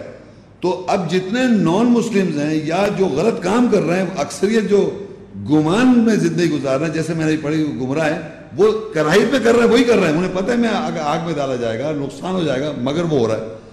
سارے یعنی آسمانوں میں جو کچھ ہے, زمین میں جو کچھ ہے, یہ اللہ کا ہی نظام اسلام ایسا ہے کہ میجورٹی اگر آپ سنیں, اگر آپ غور کریں تو اس وقت دنیا میں کہاں کا, عراق میں جنگ ہو رہی ہے نا, افغانستان میں ہو رہی ہے, اور کہاں ہو رہی ہے, ایران میں, اور کہاں ہو رہی ہے, ایران میں کہاں ہو رہی ہے, عراق میں, لبنان میں ہوئی, افغانستان میں, اور کہیں ہو رہی گئی, کشمیر چلیں, اور بتائیں پیلسٹائن ہے نا. اب آپ جب میں کہوں عراق میں جنگ ہو رہی ہے تو ایسا لگ رہا ہے عراق کا ہر آدمی لڑ رہا ہے. نہیں, عراق کے اندر 1% آدمی لڑ رہا ہوگا, 99% اپنی اپنی آفس جا رہے ہیں, زندگی گزار رہے ہیں, اور ٹی وی پہ جو دکھا رہے ہیں وہ آپ کو چند آدمی دکھا رہے ہیں. وہاں لگ رہا ہے امریکہ لڑ رہا ہے, ایسا لگ رہا ہے امریکہ ہر آدمی لڑ رہا ہے. امریکہ ہر آدمی تھوڑی لڑ رہا ہے, اس کے بھی چند فوج کے چند آدمی آئے ہوئے ہیں, گنتی کے ہوئے کہ گناتے کا ایک مر گیا. تو یہ اوور آل سب سلامتی میں رہ رہے ہیں, سب دفتر جا رہے ہیں, سب اپنی اپنی زندگی گزار رہے ہیں, ایکسیپٹ فار فیو پیپل. اگر آپ پوری دنیا کا اسٹیٹسٹک نکال لیں اس وقت تو کروڑوں انسان سلامتی میں رہ رہے ہیں, مطلب پیس ہوئے ان کے علاقے میں, وہ اپنی زندگی اللہ کے احکامات کو فالو کر سکتے ہیں, سوائے ڈیسیمل کے اندر 1% آدمی دنیا میں, 1% ہی میں زیادہ کہہ رہا ہوں, جو ایکچوئل وار کے اندر انوالو میں پارٹیسپیٹ کر رہے ہیں وہ لیس دین 1% ہوں گے جو اس طرح کر رہے ہیں ورلڈ کی پاپولیشن کے. لیکن کہا کہ یار عراق میں وار ہو رہی ہے, افغانستان میں ہو رہی ہے, ہزاروں آدمی مر رہے ہیں صاحب, اور وہ ٹی وی بتا نہیں رہے. اصل حقیقت ایسا نہیں ہو رہا ہے, اتنا آسان نہیں ہے کہ آپ سمجھ رہے ہیں کہ ہر آدمی لڑ رہا ہے. تو اللہ نے پوری دنیا میں ایک اسلام سلامتی کا ایک ماحول کریٹ کیا ہوا ہے تاکہ آپ اپنے احکامات, اللہ کے احکامات کو فالو پریکٹس کرتے. اگر ہر ہی آدمی لڑنے لگے, ہر جگہ ہر آدمی لڑنے, تو آپ کہہ سکتے یہ برہم ہوا ہے. تو اللہ کہتا ہے جو کوئی آسمانوں میں ہے اور جو کوئی زمین میں, سب کے سب طوعا و کرہات کرتے, ہمیں سر تسلیم خم کرتا ہے. تو عام طور پہ یہ سمجھا جاتا ہے معاشرے میں کہ اسلام ہم کو لے کے آنا ہے یا ایک حکومت بنانی ہے. ایسی اللہ کی حکومت ہے یہ, جس میں منافق ہیں, جس میں مشرک ہیں, جس میں یہودی ہیں, جس میں نصارہ ہیں, جس میں ایمان والے ہیں, اور قائم ہے یہ, اور یہ میجورٹی میں رہیں گے. ایمان والے اللہ کی نظر میں ہمیشہ قلیل رہیں گے اور جنت میں بھی قلیل ہوں گے. تو یہ تو اللہ کا نظام نظر بھی آ رہا ہے. آپ دیکھ سکتے ہیں کہ آپ کو اسلام غالب آ جائے, پوری دنیا میں آ جائے, اور سارے لگ رہا ہے کہ اسلام پتہ نہیں کون سا, وہ اپنا اسلام کی بات کر رہے ہیں, اپنے مذہب کی. ان کا اپنا اسلام ہے جو لانا چاہ رہے ہیں دنیا میں, اپنے ایک نظام کو لانا چاہ رہے ہیں, ان کی اپنی فلسفہ ہے. وہ اللہ کا تو قائم ہے, وہ کہتا ہے یا ایھا الذین آمنوا ادخلوا فی السلم کافہ, اے ایمان والو داخل ہو جاؤ اسلام میں جو قائم ہے پوری طرح, تم داخل ہو جاؤ. تو وہ تھوڑی کہ لانا پڑ رہا ہے یا کوئی اسٹیٹ بنانی پڑ رہی ہے. اللہ کا ملک, تمام ممالک, تمام آسمان اور زمین میں جو کچھ ہے سب جگہ اللہ کی حکومت ہے آج. اور اس حکومت میں یہودی, نصارہ, منافق, مومن, کافر, ہر قسم کا انسان موجود ہے. ہر آدمی اپنے تئیں اپنے کام کر رہا ہے. شیطان کی میجورٹی جو ہے گمراہ رہیں گے, اٹکل پچو باتیں کریں گے, گمان کریں گے, وہ ہو رہا نظر آ رہا ہے. تو یہ ہمیں لانے کی ضرورت نہیں, یہ قائم ہے. ہم کو کیا کرنا ہے, داخل ہونا ہے سلامتی میں, جو اللہ کا اسلام ایک انسٹیٹیوشن قائم ہے. ہم کو آئیڈینٹیفائی کرنا ہے ہم کدھر ہیں, یہ ہے اس کا جواب. السلام علیکم. السلام. میرا سوال ہے, راہب تو درویش کو کہتے ہیں, آپ اسے دہشت گرد کیسے کہہ رہے ہیں؟ ٹھیک ہے. اچھا اب دیکھیے ان کا سوال یہ, جو معاشرے میں راہب اصل میں عربی جو لفظ ہے نا رہبہ تو دہشت کو کہتے ہیں، دہشت رہبہ. راہب جو ہے نا اس کے معنی جو انہوں نے ابھی پیش کیے وہ ہے درویش. یہ معنی ہے اس میں کوئی شک نہیں ہے، لیکن یہ معنی عربی لینگویج میں دو قسم کے لوگ ہیں، کرسچنز ہیں اور ایک مسلمز ہیں، عربی بولتے ہیں دونوں.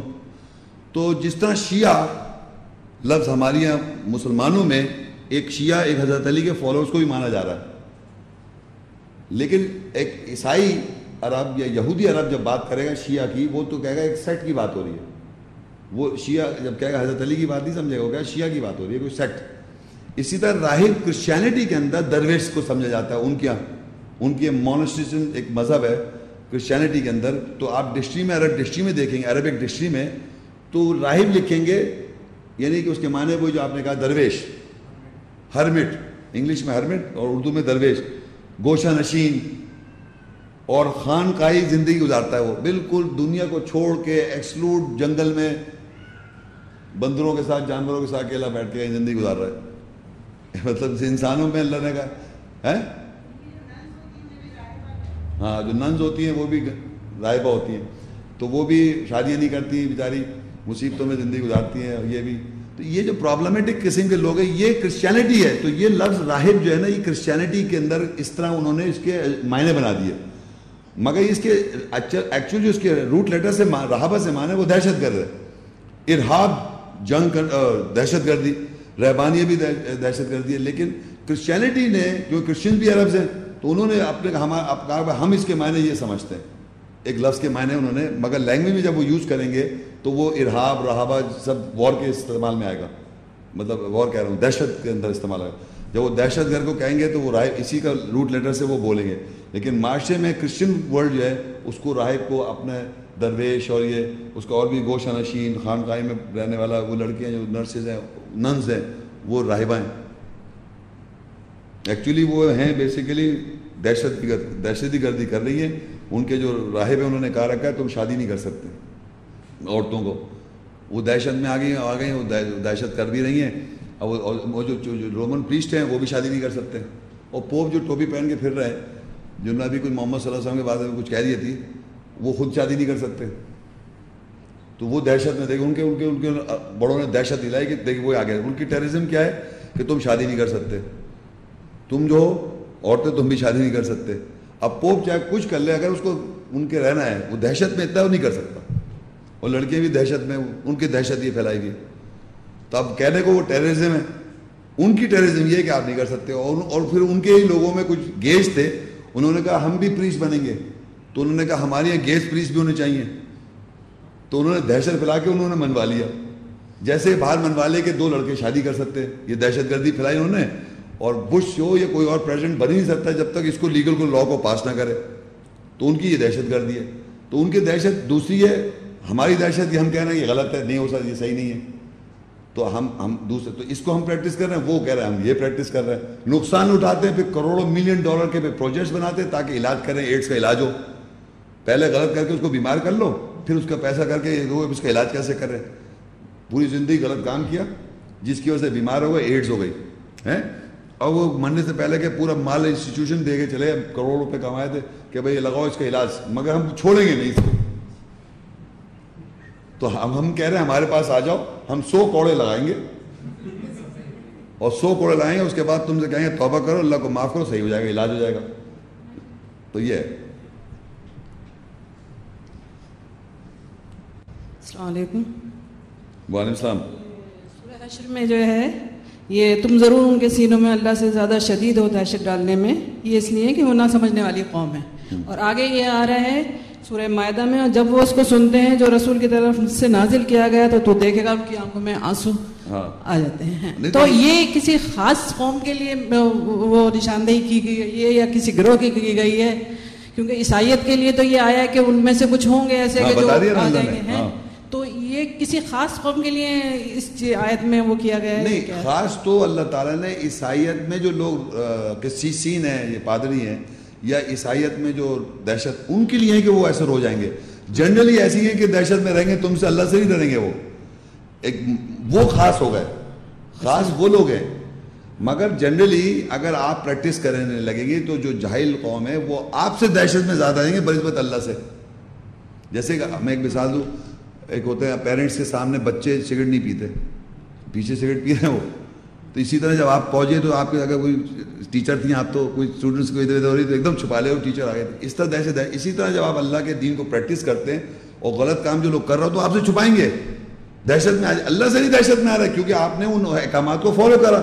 جیسی آپ نے آیات کو اور احکامات کو فالو کیا تو اللہ کہہ رہے ہیں وہ تم سے زیادہ دہشت میں آتے, اللہ سے نہیں آتے, سوائے وہ جو کسی چیز میں پادری جو ہیں وہ جو تکبر نہیں کرتے, وہ ایک ایکسیپشنز ہے.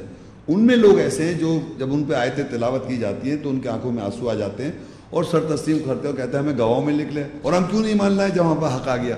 وہ ایکسیپشن ہے. لیکن جنرلی ایسے ہیں کہ وہ کرتے رہیں گے غلطی اور دہشت میں آپ کے سامنے رہیں گے, آپ کے سامنے اپنے کو پارسا کر لیا, پھر ویسے پیچھے ویسے ہو گئے. یہ اس طرح ہے. السلام علیکم, شہریار خان ہے. یہ میرا ایک سوال ہے کہ آپ نے اپنے لیکچر میں اللہ ایک الفاظ استعمال کیا ہے اللہ کے لیے دہشت گرد, تو یہ الفاظ کیا مناسب ہوگا اللہ کے لیے استعمال؟ ہاں, یہ اصل میں یہ ان کا سوال یہ ہے کہ اب دیکھیں جس کانٹیکسٹ میں نے دہشت کا لفظ استعمال کیا, کیونکہ رہبہ کے معنی تمام dictionaries of the world is terrorist, terrorise کرنا, راہب ٹیررزم, رہبہ ٹیررسٹ, ٹیررائز ہو جاؤ. یا بنی اسرائیل اذکروا نعمتی التی انعمت علیکم واوفوا بعہدی اوفی بعہدی وایایا فارہبون, تم مجھ سے ہی دہشت زدہ ہو جاؤ.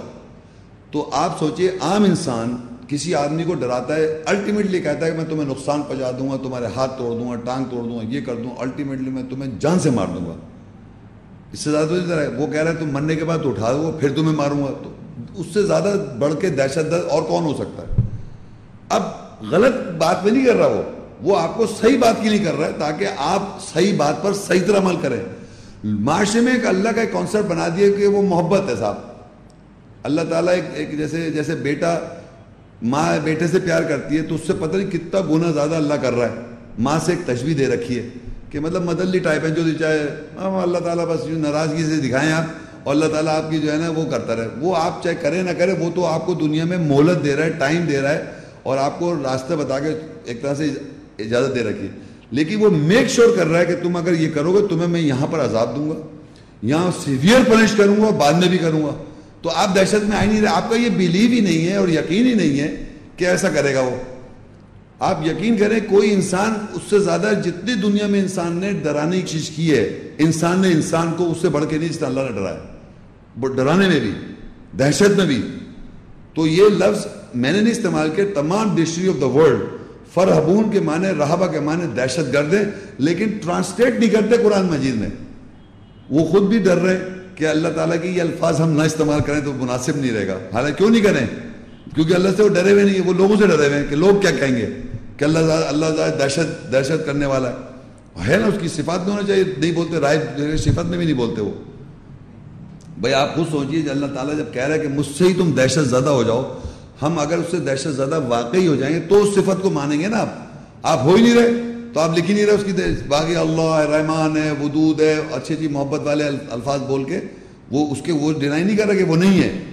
مگر یہاں پر جہاں پر یہ اللہ کہہ رہا ہے اس کو بالکل ہٹا رکھا ہے. اور اس کے تقویٰ کے معنی اللہ سے ڈرو جیسے ڈرنے کا حق ہے. وہ ڈر چھوٹا ہے. خوف کو لے لو, میں کہوں آپ اللہ سے ڈریں جیسے ڈرنے کا حق ہے. تقویٰ کے اندر کہتے ہیں لوگ کہتے ہیں تقویٰ کے معنی اللہ سے ڈرو. حالانکہ دہشت جو ہے نا وہ ایسی چیز میں نے بتا دی کہ آدمی جب بھی کسی آدمی کو اتنا فیئر کر دے, اتنا خوف دلا دے کہ وہ اس کے آگے سر تسلیم خم کر دے, تو سبمٹ کر کے مسلم ہو جائے. تو اللہ تعالیٰ اتنا دہشت دلا رہا ہے اس دنیا میں بھی اور آخرت میں بھی کہ آپ سر تسلیم خم کر دیں تاکہ آپ سبمٹ کر دیں, مسلم ہو جائیں اللہ تعالیٰ کے. اور یہ سوچئے کہ پاکستان میں نہیں, وہاں امریکہ میں کسی نے محمد صلی اللہ علیہ وسلم کو ٹیررسٹ کہہ دیا وہاں پر. تو ان لوگوں نے وہاں پر مسلمانوں نے باقاعدہ یہ کہا کہ یہ جو ٹیررسٹ کا اس الفاظ کو واپس لو, جس کانٹیکس میں وہ کہہ رہا تھا وہ غلط تھا. صحیح ہے نا, اسے واپس لے لیا. میں آپ کو آج اسے سبق سکھا رہا ہوں کہ بھائی اللہ تعالیٰ بھی ٹیررسٹ ہے اور ہر پیغمبر نے دہشت دلائی اور آپ کو بھی دہشت دلانی ہے جیسے, مگر اللہ تعالیٰ کہہ رہا ہے کرنے کو, not the other way round. اس پہ بدعت نہیں کرنی ہے, انوویشن نہیں کرنی ہے کہ اللہ تو کہہ رہا ہے کہ ہم نے ان کو دہشت کرنے کو کہا تھا لیکن انہوں نے کیا کیا, اس میں نئی چینجز کر دی. اس طریقے سے وہ دہشت کریں جس طرح اللہ نے حق نہیں اس کا کرنا ہے, نہ اس کی رعایت, اس کی وہ کیا انہوں نے رعایت حق نہیں ادا کیا جیسے کہ کرنے کا حق تھا. تو دنیا میں چینجز کرتے رہے, انوویشنز کرتے رہے, تو آج جو کل جو دہشت گردی ہو تو اس طرح اگر آپ محمد رسول اللہ کو کہیں گے اور اللہ کو کہیں گے تو غلط ہے وہ. لیکن جیسے اللہ نے کہا ہے کرنے کو وہ تو کہنا ہے, وہ کرنا ہے, صبر کر کے, پیشنس کر کے, گھوڑوں کو لگام دے کے آپ لوگوں اور سارے احکامات پہ عمل کر کے لوگوں کو دہشت دلائیں. یہ طریقہ کار ہے آپ کا. تو یہ الفاظ اس لیے لوگ استعمال نہیں کر رہے. السلام علیکم شیخ صاحب, میرا نام سہیل حفیظ خان ہے. جزاک اللہ, آج کا لیکچر بہت ہی انفارمیٹو تھا. آج بڑی انٹرسٹنگ لرننگ ہوئی, وہ یہ کہ برائی کے بدلے اچھائی کرنے سے سامنے والا خود بخود دہشت زدہ ہو جائے گا. لیکن میرے خیال میں اگر دوسرا انسان برائی کی ایک لمٹ کراس کر جائے تو ہم کو سٹینڈ لینا پڑتا ہے, اور کبھی کبھی سامنے والے کو شٹ اپ کال بھی دینی پڑتی ہے. سوال یہ ہے کہ ہم یہ لائن کہاں ڈرا کریں گے کہ سامنے والے کو اچھائی سے جواب دینا ہے یا ریئیکٹ کرنا ہے. اچھا دیکھیے, آپ نے جو سوال کیا ہے کہ دیکھیے یہ تو آپ انڈیویجول ٹو انڈیویجول ویری کر جائے گی سچویشن جو آپ سوال کر رہے ہیں. قرآن مجید میں ایک آیت ہے, محمد رسول اللہ والذین معہ اشداء الکفار رحماء بینہم. محمد صلی اللہ علیہ وسلم اللہ کے رسول ہیں, وہ کافروں پہ سخت بھی ہیں, شدید ہیں, اور آپس میں رحم دل ہیں. تو آپ کو وہ جو آیات پر آپ جب دیکھیں, ایک تو پرسنل رائیولری ہو جاتی ہے, پرسنل کلیش ایک الگ چیز ہے جو آپ سے دشمنی. کوئی آدمی کسی کا دشمن کن وجوہات سے جیلسی میں ہو سکتا ہے, وینجنس ہو سکتی ہے, ہیٹریسی ہو سکتی ہے, یا حوث ہے اس کو. جیلسی تو بہت خطرناک چیز ہے, تو ومن شر حاسد اذا حسد پڑھتے رہیں آپ. لیکن مجھے نہیں معلوم بہرحال کہ آپ کے سوال میں کون آدمی آپ سے برائی کر رہا ہے جس کا آپ کو ریٹرن میں اچھائی کرنی ہے. میں تو ایک قرآن کی آیت کی اس کی بیس پہ یہ بات کر رہا تھا کہ لوگ جو کامن آپ سے مل رہے ہیں, جو آپ کے بہت انٹیمیٹ نہیں ہے, ایک نارمل ایکوائنٹنس ہے, تو اس کے ساتھ آپ اللہ کے میسج کو پریکٹس کرتے ہوئے, خود عمل کرتے ہوئے شیئر کریں. تو جب وہ وہاں سے وہ برائی آپ کے ساتھ کرنا چاہے یا کوئی ایسی بات کرنا چاہے تو آپ کو آیات کے ساتھ اس کے ساتھ شیئر کرنے میں آپ کو, اب وہ کون سی ایسی پرسنل ڈرائیونگ میں کوئی ایسی بات کر رہا ہے, لمٹ کراس کر رہا ہے, تو شٹ اپ کال دینا چاہے دے دیں. لیکن پھر بھی مگر آپ کے اندر برائی کی طرف بھی قدم رکھنا. آپ نے موسیٰ علیہ السلام کو غصہ آیا تھا قرآن مجید میں, انہوں نے جناب اپنے بھائی ہارون کی داڑھی پکڑ لی, لیکن انہیں پکڑی اس لیے نہیں تھی کہ وہ غلط کام, داڑھی پکڑ کے یہ کہا کہ تم تو یہاں موجود تھے, تم ان لوگوں کو گمراہ ہونے کیوں دیا. مگر یہ ایکٹ تو اپیرنٹلی داڑھی پکڑنے غصے کا اظہار کیا, اور الوا جو تھے انہوں نے زمین نیچے ڈال دیے تھے. جب ان کا غصہ ٹھنڈا ہو تو پھر انہیں, تو وہ آپ کی بات میں سمجھ رہا ہوں کہ کبھی تو ایک لمٹ آتی ہے ان کو, مگر وہ فور کے لیے انہوں نے تھوڑا سا ایگریشن کیا. فور کے لیے ایگریشن کر سکتے ہیں, لیکن یہ نہیں ہو سکتا کہ آپ وہ بھی اچھائی, یعنی الٹیمیٹلی اس آدمی کو یہی احساس ہو کہ ہاں میں غلطی پہ تھا. ایک ہوتا ہے کہ آپ نے غلط کر دیا, اگینسٹ اللہ نہیں جانا ہے آپ کو شیطان کے گراؤنڈ پہ نہیں جانا ہے. برائی کے بدلے کو اچھائی سے یہ یاد رکھیں, وہ یہ ہے کہ آپ شٹ اپ کال کر دیں, تھوڑا اگریسو ہو جائیں, لیکن you can not go beyond the شیطان کے گراؤنڈ پہ جا کے آپ کھڑے ہو جائیں اور وہی الفاظ, وہی کلمات اور وہی بات چیت یا اسی طرح آپ بہیو کر دیں جیسے کہ وہ بہیو کر رہا ہے. یہ نہیں کر سکتے آپ.